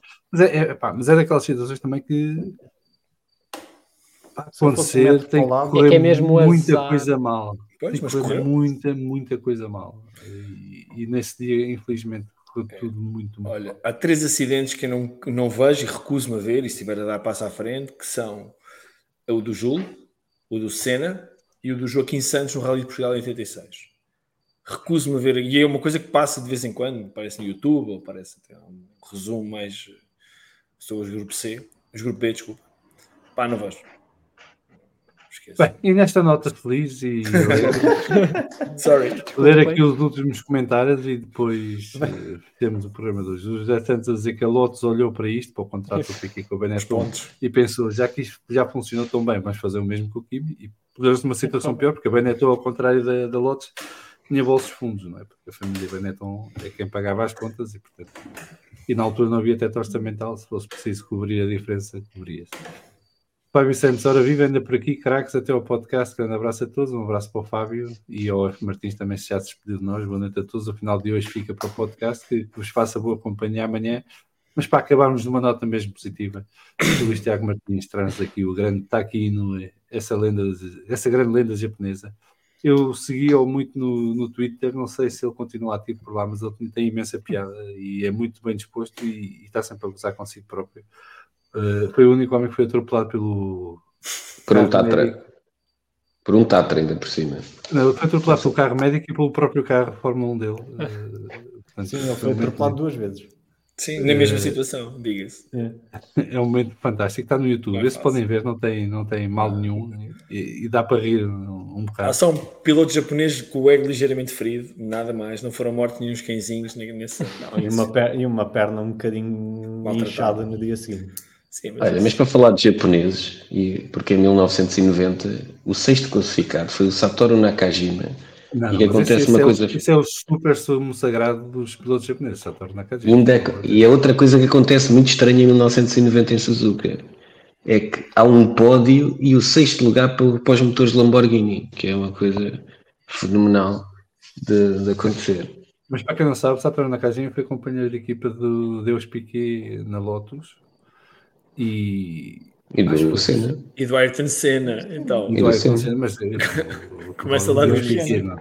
Começa lá do início. Eu já estava lá, foi companheiro do Piquet e adorei esse ano. O carro era uma merda, mas a dupla era fantástica. O Satoru, para quem não sabe, era daqueles pilotos que abraçava o espírito kamikaze. Ok? E não falava uma palavra de inglês. Aquilo era. Mas é uma entrevista pelo que via, toda a gente diz isso. Adoram o gajo no Japão. Todos os pilotos jovens do Japão adoram o gajo e querem que ele seja o mentor deles. E o filho é bem melhor piloto do que o pai, vamos ser sinceros. Só Vieira, mas há uma entrevista fabulosa. No YouTube há uma entrevista fabulosa dele no primeiro ano, em que a entrevistadora está-lhe a fazer perguntas e ele está com um grande sorriso, está a ver? Yes! Yes! Tipo, então como é que acha que vai correr a corrida, agora a qualificação? Yes! Não, está bem errado. Muito bem, ficamos por aqui hoje. Obrigado ao Guilherme, ao Pedro, ao Alexandre, ao João e também ao Vasco, que já se ausentou. Obrigado a todas e a todos que nos seguiram em direto aqui no YouTube. Já sabem, façam like, assinem o canal, subscrevam o Patreon, ativem o sininho, essas coisas todas. Vamos falar de fundo e brief disponível também sobre o Grande Prémio de Singapura, onde a Inês, o João Amaral e o Rui Woza entraram mais a detalhe em todos os aspectos da corrida, portanto quem ainda não ouviu pode ir ouvir esse também. Nós voltamos para a semana, na quarta-feira, às 21 horas Portugal Continental, mas entretanto haverá também o BFF1 de brief do Grande Prémio do Japão, que está a ser negociado quando e como é que vai ser feito, e será anunciado oportunamente. Já sabem, é um fim de semana para madrugar. A corrida será às 7 da manhã de Portugal Continental, é assim? Acho que sim. A qualificação a corrida é às 6 e a qualificação às 7, assim aqui? Acho que sim. Então é assim, sim. Quem quiser ver os treinos livres é bem-vindo, é às 2h30 da manhã, portanto é uma boa hora. E é de quinta para sexta, não é de sexta para sábado, portanto, para quem não quiser trabalhar na sexta-feira, tá. E na sexta-feira, a seguir aos treinos do Livre 2, às 8h30 de Portugal Continental, menos uma hora nos Açores, vamos ter o Sextas de Fundo, onde eu vou estar à conversa com o João Amaral e com o Vasco Pinheiro, a falar já dos treinos livres da Fórmula 1 e também a fazer um bocadinho do lançamento do fim de semana em termos de desporto motorizado. Até lá, fiquem bem, boas corridas, beijinhos e abraços. Até breve.